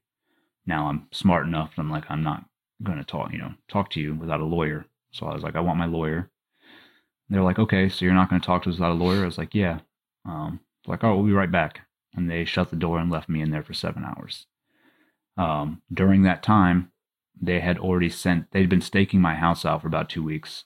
They sent pretty much a 25-man assault team at my house. They knew that my wife and myself weren't home. My 8-year-old son, who was watching cartoons at the time, had looked out the window and saw guys with assault rifles coming up to the house. He then ran upstairs to get my older son, who was sleeping. He told him there's guys with guns outside. My older son obviously thought he was messing around, but my youngest son started crying. So he then walked down to the front door, opened the door, and the NCIS agents put guns in their face, told them to put their hands up. My oldest son told me they had the breaching tool, one of those battering rams ready to smash the door open. They pulled both my sons out into the street in their underwear and then just laid siege to my house. And that was sort of, I had no idea this was going on. I was just sitting in that interrogation by myself. My wife was notified by pretty much a neighbor. They were screaming at all the neighbors to get back in their house. They had blocked off my whole neighborhood. It was like I was a cartel member. The neighbor had called, it was a little girl, had called my daughter and was like, this is what's going on. And then my daughter called my wife and was like, this is what I was told. My wife drove home. They tried to interrogate her and pretty much just ransacked our house and took just an abundance of stuff. They let me out 7 hours later. I did not know this happened until I got home because they took my phone and everything. That's when we were like, okay, this is real. Like this because the whole time before that, I had trust in the command still that like somebody's going to see through this. Somebody is going to like, have some common sense here and actually look into this and see that this is all lies, or these allegations are so ridiculous. But at that point I was like, all right, this is nuts. I went into the command the next day, talked to the Group 1 Master Chief, who was Steve Ward. And I said, hey, my house was raided. My kids are pulled out at gunpoint. Please tell me what's going on. Nobody will talk to me. And he was like, I still can't talk to you about it. He's like, if you want to talk to a chaplain, go ahead. I said, that's your answer? He said, yeah. And he's like, oh, and by the way, because I had been selected for senior chief, he's like, you're not putting on senior chief until this investigation's over, which I never ended up doing, putting it back on. So after the house was raided, we had already planned to move to Florida. I was moving my family to Florida because I was planning on retiring, and then I was just going to geo-batch until my retirement from San Diego. So I moved them out there, got them settled in, flew back, and went to NICO, which was like a TBI clinic in Pendleton. So I went there, and about a week and a half, 2 weeks into that, the command showed up and arrested me, told me they had orders from the Commodore Rosenblum and Admiral Green. Admiral Green had just taken over command, and he signed off on it to throw me in the brig. So, I mean, in that 2 week period, what was taken? I mean, obviously, if nobody's talking to you, like, it seems odd that, I mean, did you talk to a lawyer? I mean, did he give you any insight? I mean, were there charges? What? No charges. I mean, how can they raid your house and take your shit with no charges? It's all, and this is where the corruption and just the way they go about doing things. The reason they raided my house like that was it's a shaming tactic, and it worked. Our neighbors, who had, some of them we'd known for a while, were like, well, you must have done something for this to happen. There was no reason they had to do it that way. They could have literally walked up with two guys and been like, hey, we have a warrant. They were just going off hearsay. That's all it was. They had no evidence of anything. But like I said, this Joe Warpinski, this prosecutor, was running the whole show for NCIS, and that's the way he conducted business. Is that something that, I'm assuming it's outside the bounds of protocol? Is that something that you guys are fighting for now on the kind of an offensive standpoint on your end? Or? Yeah, I mean, we're not doing a lawsuit, but we are going, expose exactly what happened and how this corruption and misconduct took place, because I think people do need to know. So, all right, so they show up 2 weeks later while you're processing out of the military, basically going through a TBI clinic, and they say you're under arrest. You're under arrest. They did not give me a reason. I asked, why. I was at the TBI clinic. I was like, I haven't been doing anything. I've been pretty professional up to this point, doing exactly what you guys told me to do. Why am I being thrown in? And they said, we don't know. It's just been signed off. It wasn't until I was about a week in the brig when I found out that when you're a week in the brig, you get, it's called an initial review hearing, where they determine whether you stay in the brig or not. And I was like, I'm getting out, because there's absolutely no reason that I should be in here. That's where I first saw the prosecutors, and where I first learned the command was completely with the prosecution trying to, hang me out to dry. The prosecution got up at that initial review hearing and pretty much called me, everything under the sun. They were like, this guy is a drug abuser. He beats his wife. I mean, crazy allegations. and that none have no evidence of anything. But that's the crazy system, is they can say whatever they want, and you literally just sit there and take it. The neighbor, Josh Vrins, had wrote a letter the day before that hearing and said that I was stalking him, and he was afraid for his life. And so on there, he said that I had walked my dogs, which I have 2 French bulldogs, past his house, and that scared him and his family. And he said that was intimidation. Well, French bulldogs are nasty. They are. They got attitude. But that's why I was kept in the brig, pretty much. They're like, well, this because of his letter? Yeah, and they knew that. NCIS probably had him write it. And this Josh Renz is crazy. I mean, he definitely lost his marbles after that deployment, and he was... So any history of problems, disciplinary problems from him, or was he... No, he was one of those guys... how do I describe him? He had a flair for the dramatics, and one of those uber Bible thumper, to where he thought he was above everybody else because, of his Christian faith. And did you ever have altercations with him, cross words, get into an argument with him? And was there ever... Exactly the opposite. I actually had him over at my house for Bible study, and this is where he joined forces with Craig Miller, Dalton, Tolbert, and DeLay. Now, he was a younger guy, and I honestly think he was just like looking to fit in. And so he was like, you know what? I'll join your guys' cause here, and whatever I got to do. And then from there, Joe Warpinski sort of took Vrins under his wing and sort of made him an honorary NCIS agent, to where he had Vrins staking my house out. So he was my neighbor. And the whole time I would see him and I would give him little head nods or a little wave. I didn't talk to him because of the whole drama from the platoon, but I had no idea he was like involved in anything up to that point. So when I saw this letter from him, I was like, this is crazy. Like, what do you mean I'd walk my dogs there? Like, that's the route. I take them all the time. And I told him, I was like, I had even no idea this guy was even involved. But Vrins had, he lost his marbles. He had also, well, backtrack a second. I went to a SEAL Future Fund event, and he was at that event.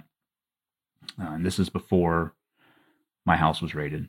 And there was a knife auctioned off at that event by one of my good friends, Andy Arabito. He owns Half Face Blades. He auctioned the knife off to raise money for the SEAL Future Fund Foundation. And Vrins at that event called NCIS and said, oh, he's trying to auction off the murder weapon. So now this Vrins guy, because he's so out of his mind, he got SEAL Future Fund involved, and now they're getting investigated. And it was nothing to do with anything. But in his mind, he was, that's where I'm like, he lost his marbles, and he was just so invested in trying to find ways to, screw me over. And that ended up, wasting NCIS's time, everybody's time, because they were calling this SEAL Future Fund and like, well, you guys auctioned off a murder weapon, and it just didn't go anywhere. But it just shows you where this guy's head's at. So when he wrote this letter saying I was stalking him, it was just more of the same. Like, all right, man, like, you're a little loopy. But honestly, that's what kept me in the brig the whole time. And then once you're in the brig, if you don't make it, no one gets out of that IRO hearing ever, really. And once you go past that, you're not getting out until your trial. And what is the brig environment like? Can you describe that?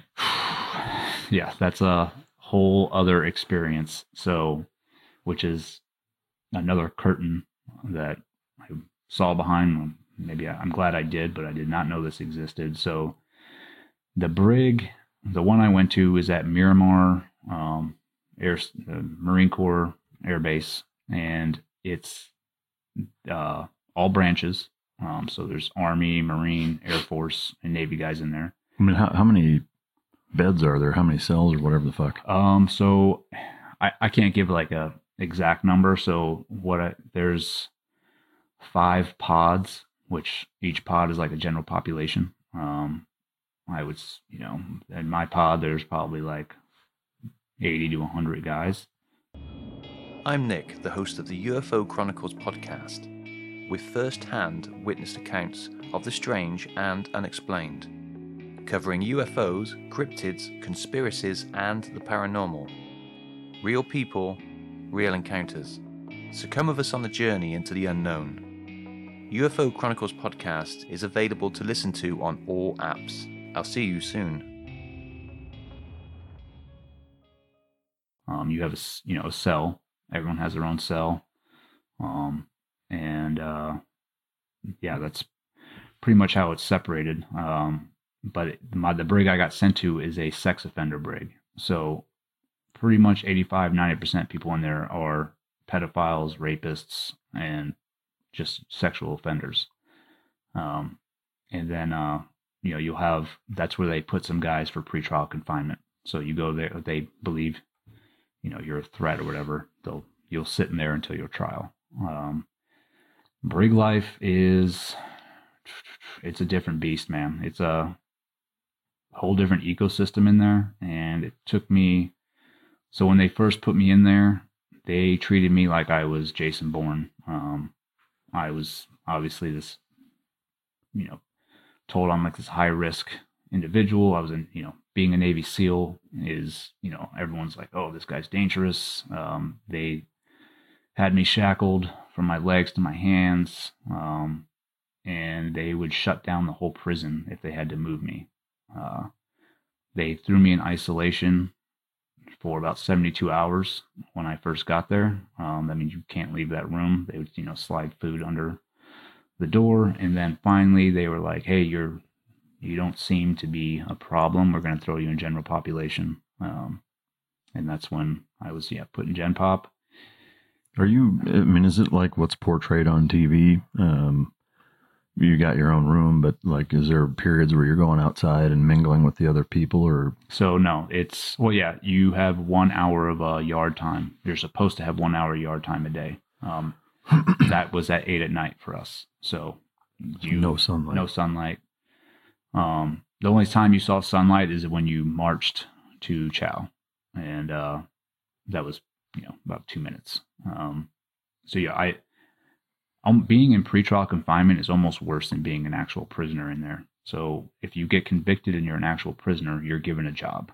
So you can leave the Gen Pop and go do your job for the day and come back. Pretrial, you cannot do anything. You sit from 5:45 in the morning till about 9 at night in the same Gen Pop area. They have one TV where they are only allowed to play CNN, and that's it. You get 1 hour yard time at 8 o'clock at night. They had a pull-up bar, dip bar, and like a couple weights, but that's shared between 100 people. And you just had to, I just had to find ways to adapt to that environment. During this time, well, two questions. One, how long were you in that environment? And two, in terms of outside contact with your attorney, with your family, what did that look like? So yeah, that's the other problem. This is why the president sort of got involved. There are all sorts of human rights violations that go on in that brig. For one, they starve the prisoners. You are not allowed food at all unless you go to chow, and that chow is they literally time it 20 minutes, and that's it. And they barely give you enough food. And then you also are pretty much blocked from your legal representation. I mean, it's a pain in the ass to be able to talk to your lawyers. And on top of that, I was definitely being targeted. And the other prisoners in there all caught on real quick, and they're like, dude, they are treating you a lot different than we've seen, So I had a couple guards that were cool with me. They would come and tell me, like, listen, NCIS and the prosecutors are telling the guards to make you snap, to like do stuff to you so you will, snap or do something, and they can pretty much point the finger like, see, he's crazy. So it literally was like a game to me in there, where I was like, I just bit my tongue, and I wouldn't react to anything. that they did to me. And I mean, it was to the point where they come toss my cell at random times. Anytime I did see my legal team, which was barely, or I had a visitation, they would strip me naked afterwards. Take all your clothes off, the whole like lift your nutsack, spread your cheeks, and then they would just sit there and like stare at me and like see if I would do something. And all that is not protocol. It was just pretty blatantly obvious that they were trying to rattle me. And then on top of that, I was not getting the proper legal representation I needed. And so my wife and a couple other people filed IGs, investigations into the brig because this was happening. And that's what sort of spun up. And I think that's, the president finally got word of it. And my wife was going on Fox News sort of telling the truth, like, this is what's happening. And the crazy thing is, I'm not the only one this happens to. This happens to so many people in there. It's just that nobody has a voice, and nobody has a wife that'll fight for them, which we sort of brought up before. And nobody has the money for real lawyers. Are you having to pay for that? Oh, yeah. So, I mean, my legal fees by the end were well over $500,000. And that's the thing. The only rights that you have are the ones you can afford. And that's what we learned. They they give you a JAG. That's, the Navy's like, well, you'll get a lawyer. This JAG, first off, was up in Lemoore.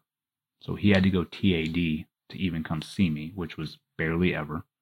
And then they stack the deck against you so hard to where what I call the break, it's a plea bargain factory.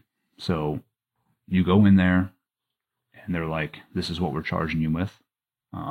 We have everything. You're done. You're going to, like, for me, they're like, you're getting life without parole. So you're sitting in a cell with that weight on your shoulders. But if you admit to it, we'll give you 20 years. Exactly. But they don't come up with that until maybe a couple months later. When you're fucking you're nuts. weak. Yeah. And they're like, hey, and they did. They came to me like multiple times. Like, listen, you just admit to this and we'll give you 25 years. And, my answer was about half a second. I'm like, go fuck yourself. Like, I'm innocent, I'm going to trial. But yeah, they do that to these other young kids in there, that these 24, 25-year-old E5s, and they're, and these kids end up breaking, and they're like, okay, I'll just admit to it and I'll do 4 or 5 years, which. So how long did you end up in that? So I was in the brig for about a little over 7 months, I think. And then that's when, the president had tweeted, like, get him out. And afford him the opportunity to defend himself before he goes to trial. They let me out that day that he tweeted that. The command was pissed. Commodore Rosenblum was irate that the president had done this. So he took it upon himself to lock me in a barracks room at Balboa. And still I almost had less, rights there and I wasn't able to contact my legal team there. I wasn't allowed a phone, computer, TV, anything. I was just in this room. We had to go to court to file a complaint. Like, hey, he doesn't have access to his legal team still. The judge looked at the prosecution and my command was like, listen, I'm not ordering you to give him a phone. I'm advising you to do it. And if this doesn't get fixed, I will get involved. So a week later, the command shows up. Kelly Anderson, the command JAG, gives me a phone with no service. And she's like, this is the phone you get. That's it. And I told her, I was like, there's no service on this thing. She's like, too bad. I mean, that's how much they were, trying to screw with me. And a lot of it at that point was out of pure emotion because my wife was going out and calling them out on everything. And so they were pissed about that. I mean, there's so much stuff that they were pissed about, and they just kept trying to screw me over. It wasn't until I was probably stuck in that barracks room for about a month and a half until the prosecutors got caught spying And that's when the judge was like, he relieved the prosecutor, and because the prosecutor's spying, they violated, I think, my 5th and 6th Amendment rights. He was like, I'm letting him out of confinement. And that's when I was released from Balboa. Then you went to Sizzler, got yourself a steak. Damn right. What? God, that's fucking nuts, man. So at that point, the initial prosecutor that had such a hard on for you, he got relieved. Yeah. And a new guy came in. They brought in another prosecutor. And that's the other crazy thing about the military justice system is if that had happened in civilian court and a prosecutor had been caught, spying and sending beacons out to try and get the defense's plan, the case would have been dismissed right there. And that prosecutor would have went to prison. In the military justice system, they're like, you know what? Boom, we'll just relieve him and throw in another prosecutor. And so when you say spying, what exactly is that consisting of? So what he did is he sent an email to my lawyer asking some random question like, hey, what dates? I don't remember the question. It was just something not even pertinent. But he attached a beacon on it, which NCIS was involved. NCIS taught the prosecutor how to do this. So if my lawyer had clicked on that beacon, it's like a little symbol, they would have access to everything. That all my lawyers' emails. So they sent that same email to all my lawyers and anybody that was on my side in the case. My lawyer, though, was smart enough because he had a previous client that had a stalker and the same thing had happened to him. This is like divine intervention almost. My lawyer saw this and was like, dude, I've seen this before. Emailed the guy back and was like, tell me this isn't what I think it is. And there was no response. And that's when my lawyer's like, dude, I cannot believe this happened. They investigated it, and sure enough, they did exactly that. They broke the law, tried to spy on my legal team. And that's how they got relieved. But that's the crazy thing is they just kept going. And then so that guy gets relieved. Now, at this point, you're living back with your family now? No. So when I got released from confinement, I was only like about 3.5 weeks out from trial. So I did go back probably like for 3 days back to my house in Florida, spent some time with my kids. And then, my whole legal team pretty much lived in San Diego with me up until the trial. And we just worked our asses off. They definitely worked their asses off getting ready, prepping for trial. I stayed at the sub base down in Point Loma. We just stayed at the BEQ. Yeah. Bachelor enlisted quarters, yes. You civilian fucks. Stayed down there with my wife. And then once the trial started, my whole family flew out, including my mom and dad, my brother. And we got an Airbnb in Point Loma and just stayed at that house. And, trial was a whole different animal. How long was the trial from start to finish? About 3 weeks. 3 weeks. Yeah. And so there was one question I had written down that I'm very curious about is that during that time when you're in there, what was the feeling like the air, the ambiance between Craig Miller, the other two guys, some of the other medics, was there this feeling of tension, awkwardness that was palpable, or was it not because it was such an official thing with so many other people involved? Or what was that like facing those guys in that environment? It was, so I didn't see them. I didn't get to see them until they actually came and took the stand. They kept those guys in the back and would bring them in when it was their turn to testify. And honestly, they didn't bring those guys in to testify until about the second week, or maybe the end of the first week into the second week. But I knew, and this is what I was telling everybody up to the trial, because I had a lot of guys and the teams, were, especially after I was released, were coming up like, dude, this is nuts. And they were telling me exactly what the Commodore and the command were doing, going around telling everybody not to support me. And I told them, I was like, listen, it's all going to come down to when those guys take the stand. And I was like, I'm not worried about it. I'm like, dude, they've told so many lies. I was like, this is going to be embarrassing. And sure enough, it was worse. Well, better for my circumstance, but they came off worse than I could have ever expected. Craig Miller got up there and just flat out, like, couldn't keep up with his lies, and then he knew he was getting caught up, and then all of a sudden he got a case of amnesia and was like, I don't remember anything anymore. I don't know this. I don't know that. All I know is that he stabbed him, and that's it. Like, you couldn't tell any other of these details. Then the whole baby vomit thing came out of nowhere. So, like, I remember, I think that they had a bunch of reporters in the back, and the comments, like, because you could sort of hear what they were saying. They were like, this guy's a Navy SEAL. Like, this dude's an idiot. Like, how is he their main witness?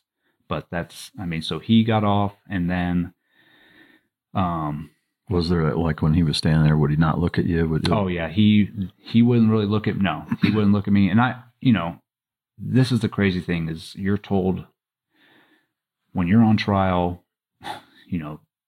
I was told all these things before it started, like, don't make any facial expressions, don't just have a stone, straight face, don't try and not look a certain way, because everything that you do, the jury is looking right at you. And that can base their decision, just because nobody's perfect. We're all human, so they could be like, oh, I don't like the way this guy's looking, or that looks like a look of guilt. So I had to keep, like, a straight face the whole time, even when I'm hearing these guys spew out this crap. I think the only time I lost it, where it was visible, is when the NCIS agent got up there, and because they were denying that they pulled my kids out at gunpoint the whole time. They were like, that's not true. They admitted it on the stand. They're like, yes, we pointed guns at his kids. Yes, we pulled them out in their underwear. And I definitely, I was so angry, I was almost in tears. Just like, I wanted to jump across the table and rip his throat, But that was, like, the only time I really ever showed any kind of emotion. The rest, when those guys came in, I would just look at them, blank stare, and, like, I was just in disbelief that these guys were still continuing to do this. And there's a lot of reasons that they got pushed to that point. They had the backing of the command. I think they thought in their mind, like, the command has our backs, we're good. To this day, do you know why the Commodore and the Admiral, why they kind of sided so heavy with NCIS? Not because I'm assuming they didn't really know you, right? So no, I've never talked or met those guys once. So do you have any insight on their motivation to be so hardline about it? Because again, if you're looking, people that aren't SEALs that have no idea about anything are like, okay, well, the SEALs seem like a pretty fucking tight outfit, a pretty close fraternity. Mm-hmm. This guy, is accused of this, and he's got this as a track record in terms of, no huge instances of insubordination or problems or anything else. Sailor of the Year, number one chief, blah, blah, blah. There has to be something that makes those guys decide, what, we're all in, fuck this guy. Yeah. So I think and this is what it comes down to, is protecting the institution. And so from the get-go, they were trying to protect the institution, because these guys had sort of blackmailed the command and said, if you don't do this, we're going to send this video, which didn't exist, to CNN. And what was the video that they said exists? So they said they had a video of the whole incident, of me stabbing the guy, everything. So the command was like, okay. And I can only imagine, what they're thinking is like, oh shit, we don't need this getting out, so let's get this Gallagher guy and hang him out to dry. Or, we're going to get him prosecuted, so that way looks like we take care of our own. Once they threw me in the brig, they put all their chips in. They're like, we're going full force. This guy's going away. Like, we've got to make an example of this. Yes. Yeah. Now, I think that flipped once the little truth started coming out, and like, oh shit, so what these guys are saying is a lie, including the video, because the video finally did come out and it did not show anything like that. In fact, it exonerated me. All it was is me coming up with the med bag and starting to treat the guy. And then somehow it magically shuts off. And I think people should think about that too. Why did that video just show me coming up, treating that guy, and then they deleted it from there, shut it off? It's because the rest of the video just shows me doing medical treatment on him, and that's it. Now, they deleted it on purpose so nobody would, then they have to decide what happened. Once that video came out, then the command, instead of backing off and being like, okay, we might have made a mistake. They just fell on their sword, and they're like, well, now we got to protect the institution because we don't want to be embarrassed. And they went full on trying to, once again, make me guilty. What did they do to try to make that happen, given all of those circumstances? As far as making me guilty? Yeah. While I was incarcerated, the Commodore, Rosenblum, the Master Chief, went around to each command, each SEAL team, and held all calls with all the SEALs, telling them that I was guilty, that they had seen all the evidence, that they had seen the video, which was a blatant lie, and that no one should support me. And so they pretty much, and I've heard this from multiple SEALs at each command that they did this, and it's the same exact speech that the Commodore gave. There was free Eddie shirts that were being made. If guys wore those into the command, they were getting counseled. They were just cutting off all support possible from me, and in doing so, I mean, not only is that unlawful command influence, and they also had like some of the Master Chiefs and OICs, especially the ones from Trade Master Chief Birkenbach and Commander Green were doing the same thing, going around to each cell at Trade saying Gallagher's guilty, and these guys who turned him in are heroes, and you guys should treat them as such, because the guys themselves were pretty pissed, and like they were questioning the command, like, why are you guys throwing him in prison? He hasn't even gone to trial. Like, why is he being treated like this? So they were pushing that narrative, like, oh no, he belongs in there. If you knew what we knew, he belongs in there. That alone right there, I mean, is insane that they were doing that. Yeah, and to be fair, imagine, and again, I'll give my perspective on it here in a second, but imagine, most of the guys are going to be at that point are junior to you. Yeah. Have never met you, that have a senior leadership in the SEAL community holding an all hands and say, hey, this guy's a fucking bastard. He's guilty. Don't support him. If you do, you're going to get in trouble. It'd be hard not to believe that, Well, yeah, you're being told from by your leadership. Yeah. Exactly. And in doing so, that also tainted the jury pool. Yeah. Well, and I mean, to me, it's like politics and church. Like they shouldn't have gotten involved either way. No. Now, and here's where I'll say my opinion is being on social media and having the podcast, a lot of people ask, hey, what do you think of what's going on? And, I made a point of not having an opinion either way until I knew more about it, and some people even in the community, I think, have a problem with that, of saying, like, hey, why didn't you have Eddie's back, like, from the get-go? And it's like the same reason I didn't have the guy at Team 1 that got rolled up with child porn's back from the get-go, because I don't fucking know him. Yeah. I wasn't there. It's not my fucking business. Like, I'm not going to assume that he's innocent because he's a team guy. I'm also not going to assume that he's guilty because of what's being said. I'm going to stay the fuck out of it. Now, hearing all of the story, like, yeah, it's infuriating, to know that's how it all went down. But it's still, like, to me, I always try to maintain a level of neutrality when it comes to something I don't know enough about to have an opinion on, and that's exactly the way that I expect anybody to, be like, yeah, you don't know me.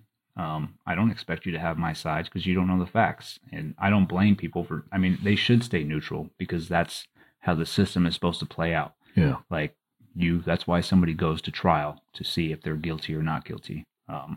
And that obviously wasn't happening. I mean, I was presumed guilty from the get-go, and they were trying to push that narrative. Now, as far as guys, reaching out like, oh, you should have his back, I think there was definitely some guys visiting me in the brig, and they were knowing what was going on. Yeah. But at the same time, it's very hard at that point to like push out all this corruption that's going on, because we're fighting against NSW command. Yeah. I mean, the military justice system. It was just, it was a nightmare. Yeah. I mean, it obviously was. It sounds like it. And to me, looking back on it now, like, it's just such a fucking black eye for the community in a lot of ways. Oh, yeah. Because there is a significant portion of the population, especially because the president got involved, so by default, and this is a shit sandwich for you, that just is the reality of the world we live in, is that anybody that hates the president, which is half the fucking country, Yep. if they see him take your side, automatically fuck you too then, you know? Exactly. Well, you could see that plain as day. Once, the president did get involved, I became like a political football that, certain, New York Times and all these entities were now completely against me. I mean, to where after I was acquitted and found innocent of all these charges except the pictures, they wrote articles saying that, oh, he got away with murder.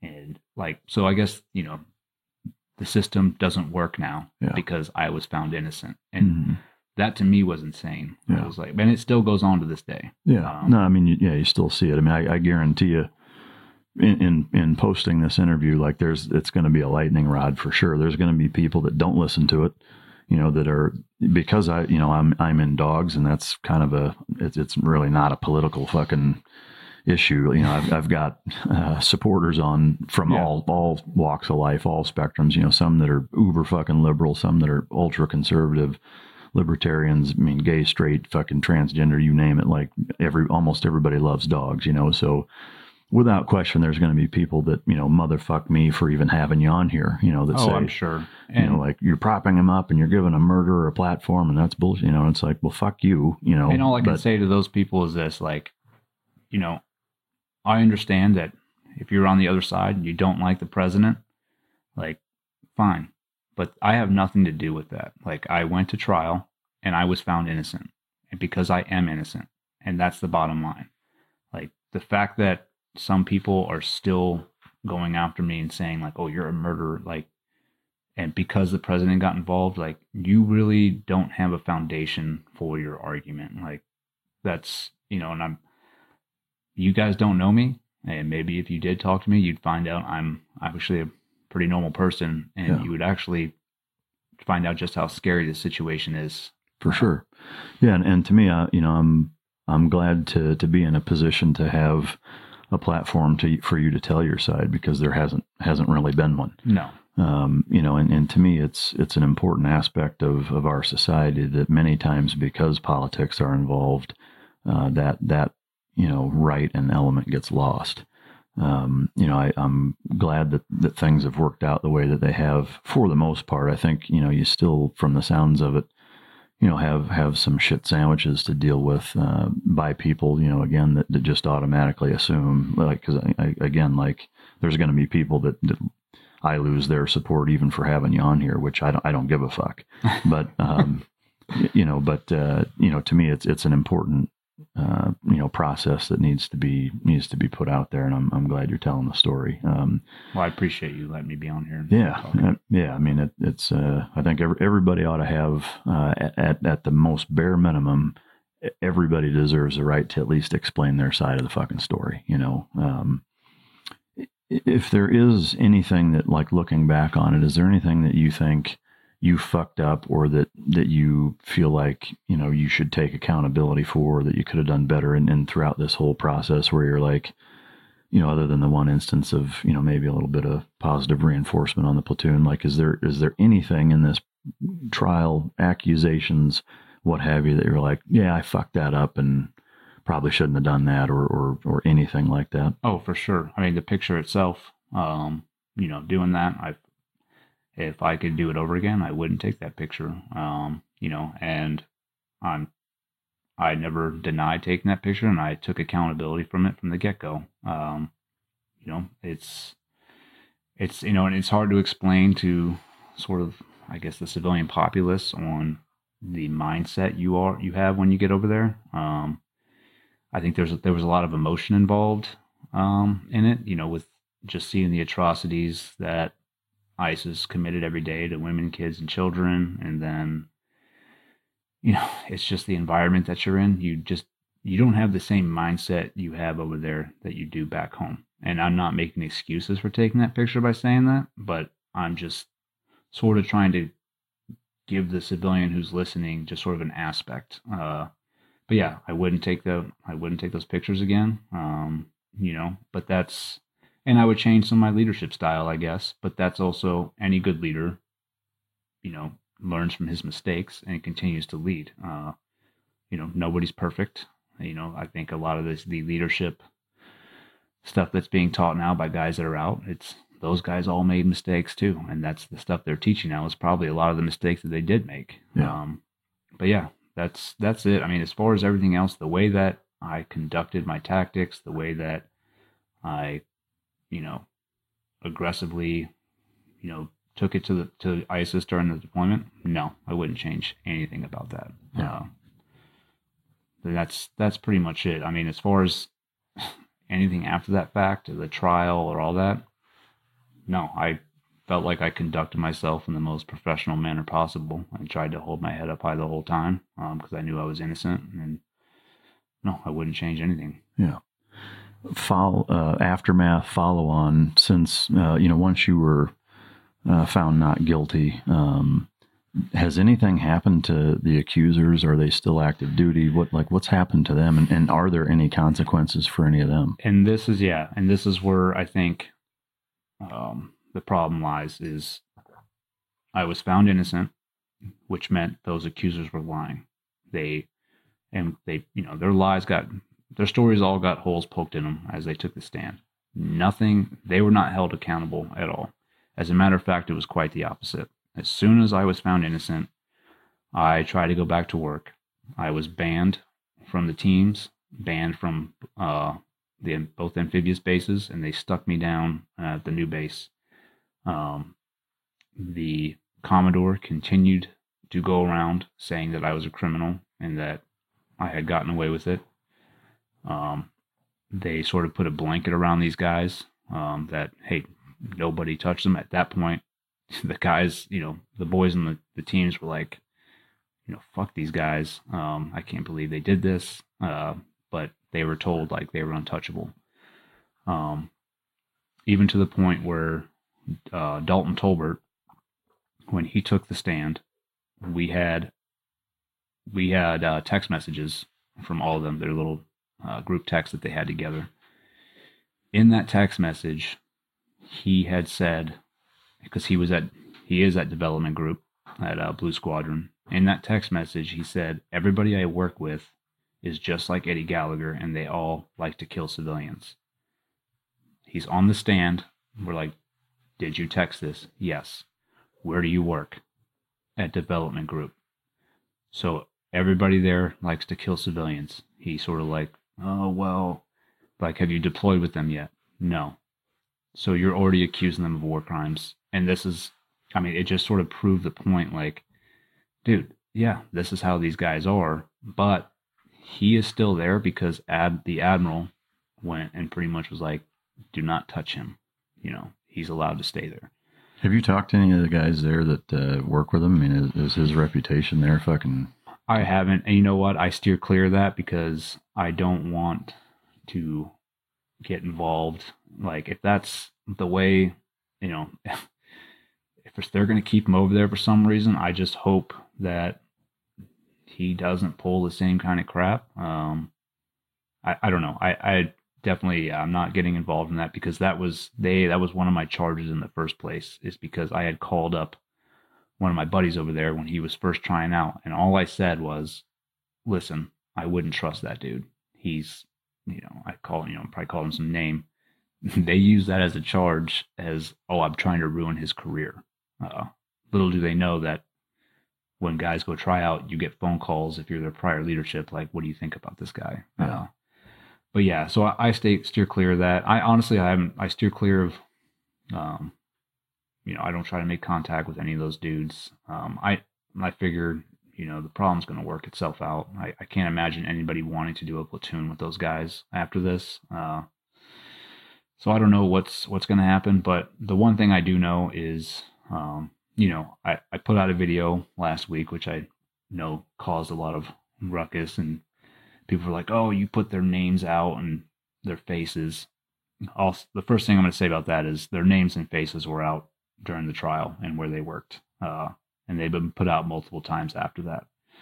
And then New York Times' Dave Phillips made a TV show or series, one TV show about me called The Gallagher Effect. And in that show, he spliced up the NCIS interviews to make it look like, I'm this evil person. And so after he put that pretty one-sided show out about me, the death threats that I was getting and my family was getting escalated. And we've been getting death threats since this whole thing ended, just from whatever, people who hate me because, like we said, the president's involved or whatever.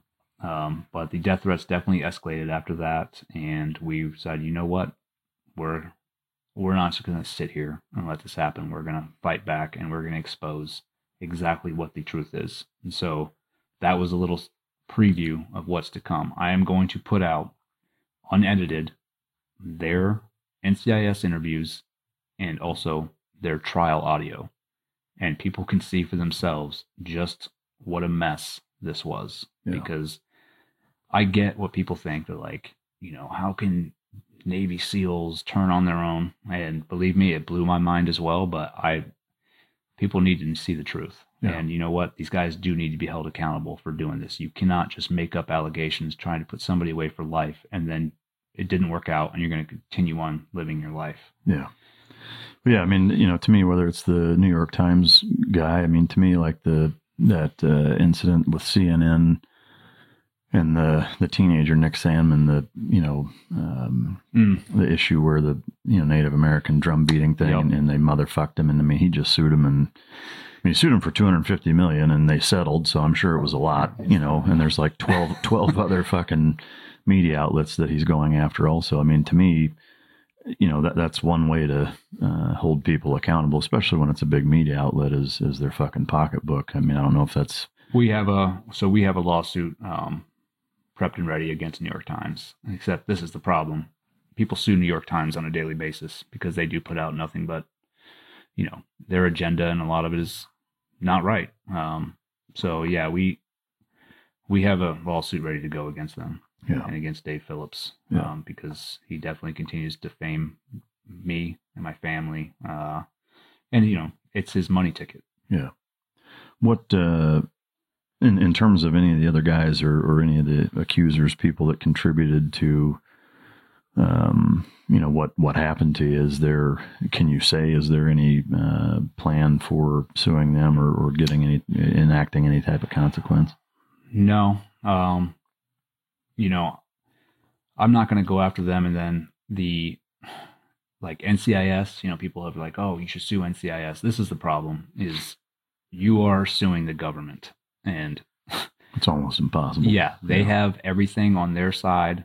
And so you're going to spend more money on lawyers trying to sue them than what you're going to get in return. Yeah. It's just another rabbit hole that I just don't want to go down. I'm going to expose everything that they did.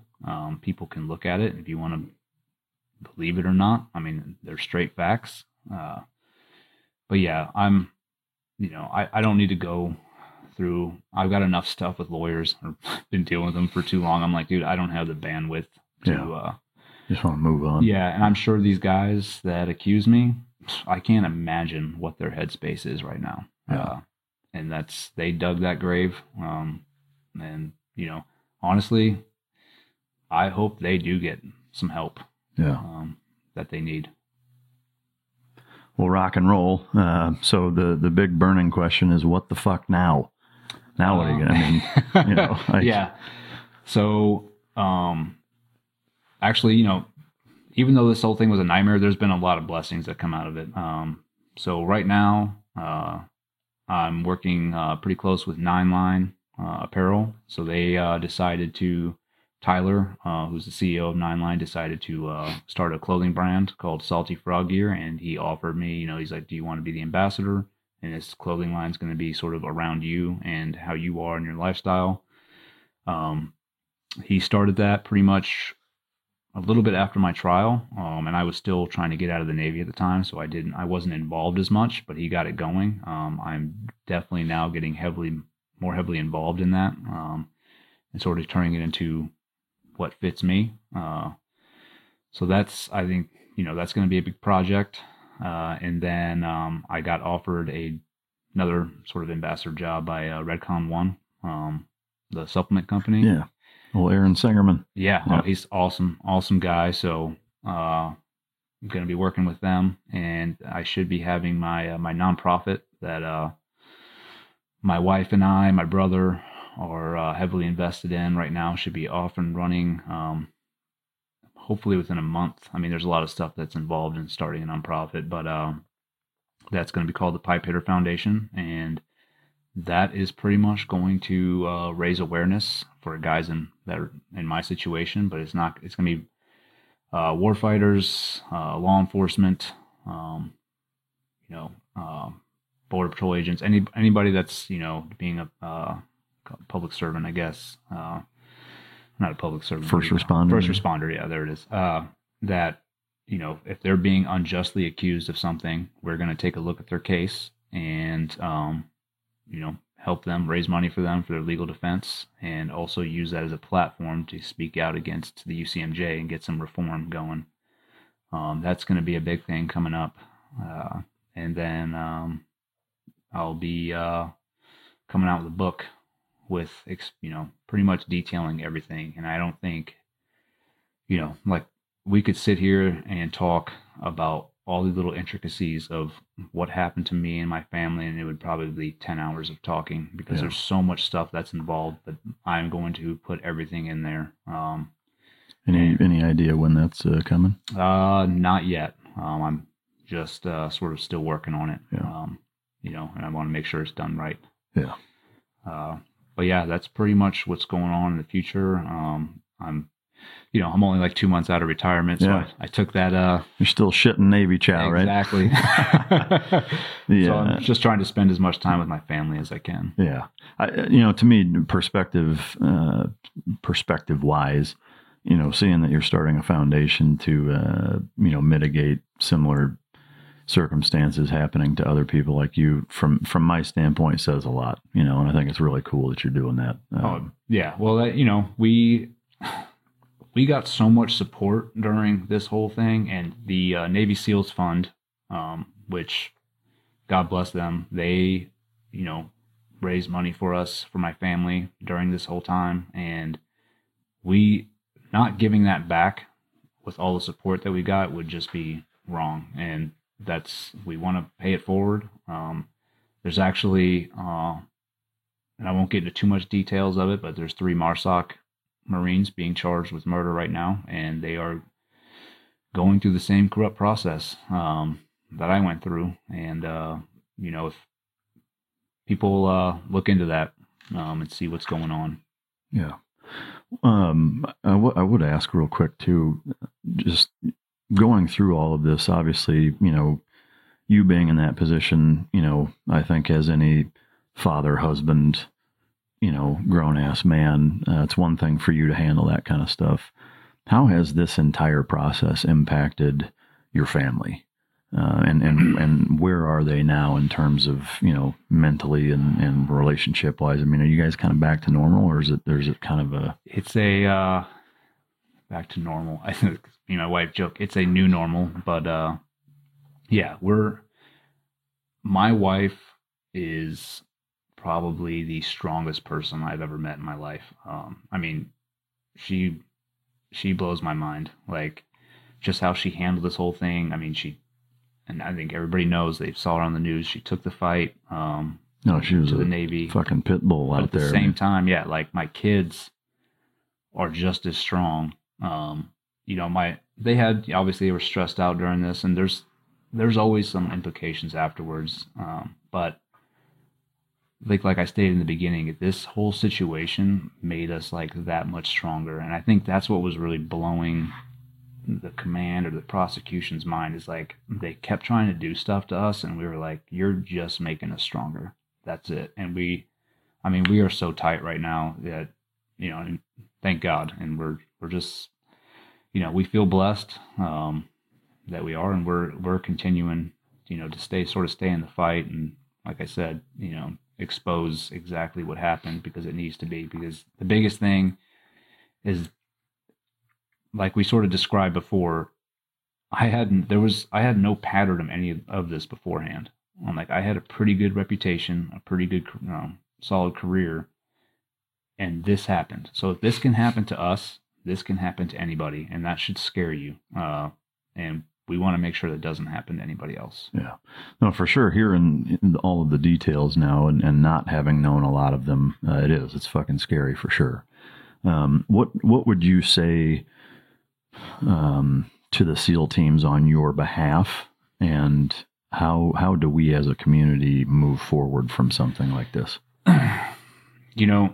And first off, I freaking love the community. I love the guys, the boys working right now, all the sled dogs and the platoons and the guys that are training. Like, I would just say, keep doing what you're doing. I mean, I had guys coming up to me afterwards, and they're conflicted. I would just say, trust your leadership, your platoon chiefs, that they know what they're doing, and keep taking the fight to the enemy. The last thing I want is for my situation to make guys question on what they're doing overseas, And I think whether you like the president or not, he has shown that he is backing the warfighter on this. And I hope that gives guys the confidence when they go over there that, this country does have their back. I think as far as repairing the community, I think it's going to take some time. I think it's going to be a couple of years of some pain, but I do think they're starting to make the right steps. Admiral Green just got relieved. I think he was a huge problem. So he actually got relieved and not, or I think they're doing it the polite way by saying he's stepping down a year early, but it's pretty much getting relieved. I think he lost confidence in the guys with his decisions. I think that is the correct, first measure to take, and then, I think the senior leadership should really take a, strong, hard look at themselves and how they're conducting business and how they're treating the guys who are out there doing the job. Before Sarah discovered ChumbaCasino.com, she enjoyed chamomile tea. Come on, big jackpot. And being in PJs by 6. Let's go. The new fun Sarah Woohoo! Often thinks about the old boring Sarah. Yes. And wonders if that Sarah ever really existed. Chumba Casino has over 100 casino-style games. So join today and play for free for your chance to redeem some serious prizes. No purchase necessary. Void where prohibited by law. 18+. Terms and conditions apply. See website for details.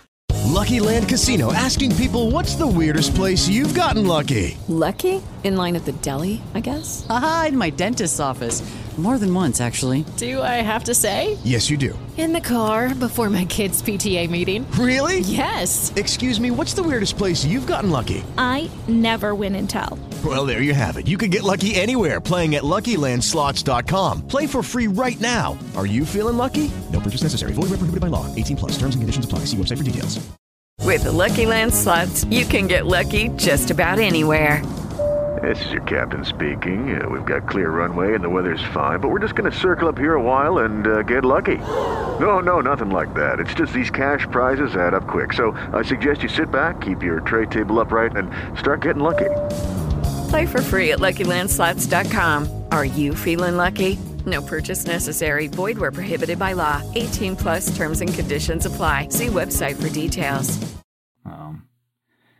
And it's just it's going to be a top-down effort. But I think we're going to, we'll be fine. It's the teams. Yeah. We bounce back from whatever. Yeah. Yep. Amen. Well, I'll tell you, man, it's been a fucking absolute delight having you on. I can't thank you enough for taking the time out of your schedule to come here and tell your side of the story. There's not an ounce of doubt in my mind that the listeners are going to both love and appreciate, getting your story told firsthand and cutting through all of the he said, she said bullshit. So it's been great talking with you. Would love to have you back at some point when you get closer to the book and the foundation up and running and kind of talk about those things. But I can't thank you enough for coming and appreciate all that you've been through and all that you've done.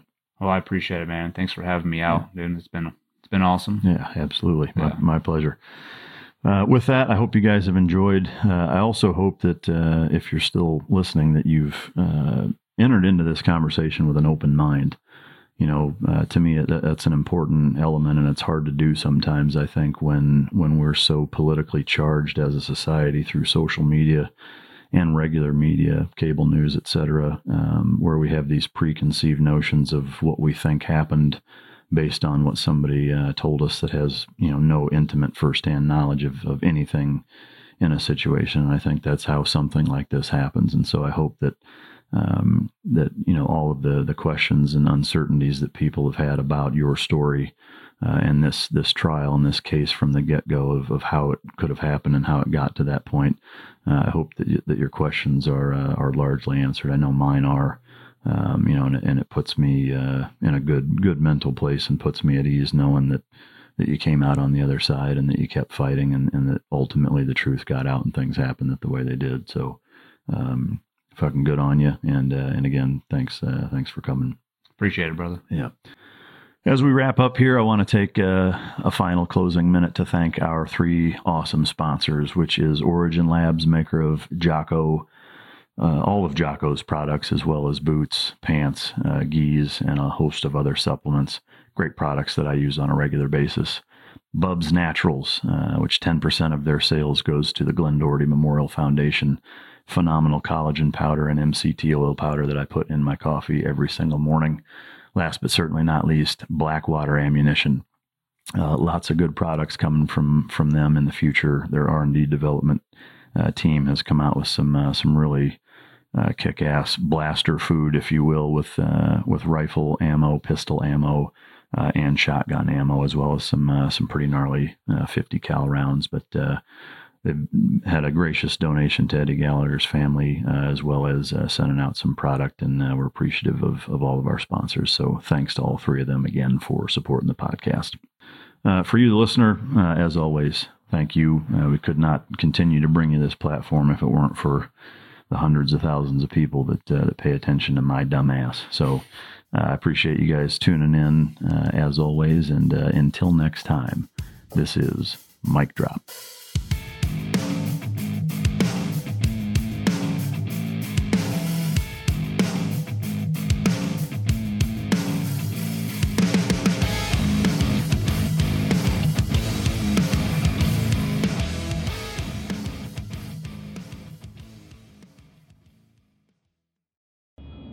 I'm Nick, the host of the UFO Chronicles podcast, with first-hand witnessed accounts of the strange and unexplained, covering UFOs, cryptids, conspiracies, and the paranormal.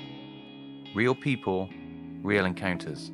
So come with us on the journey into the unknown. UFO Chronicles podcast is available to listen to on all apps. I'll see you soon. The Bigger Pockets portfolio of podcasts are worthy of your investment. We're having a real conversation as real estate investors. New episodes available every day. It's important to buy where it makes money and not necessarily where you want to travel to. Bigger Pockets, On the Market, Rookie Real Estate, or Money Podcast. The purpose of flipping is to create more cash so then you can reinvest into other types of properties. The Bigger Pockets Podcast, on YouTube or wherever you listen.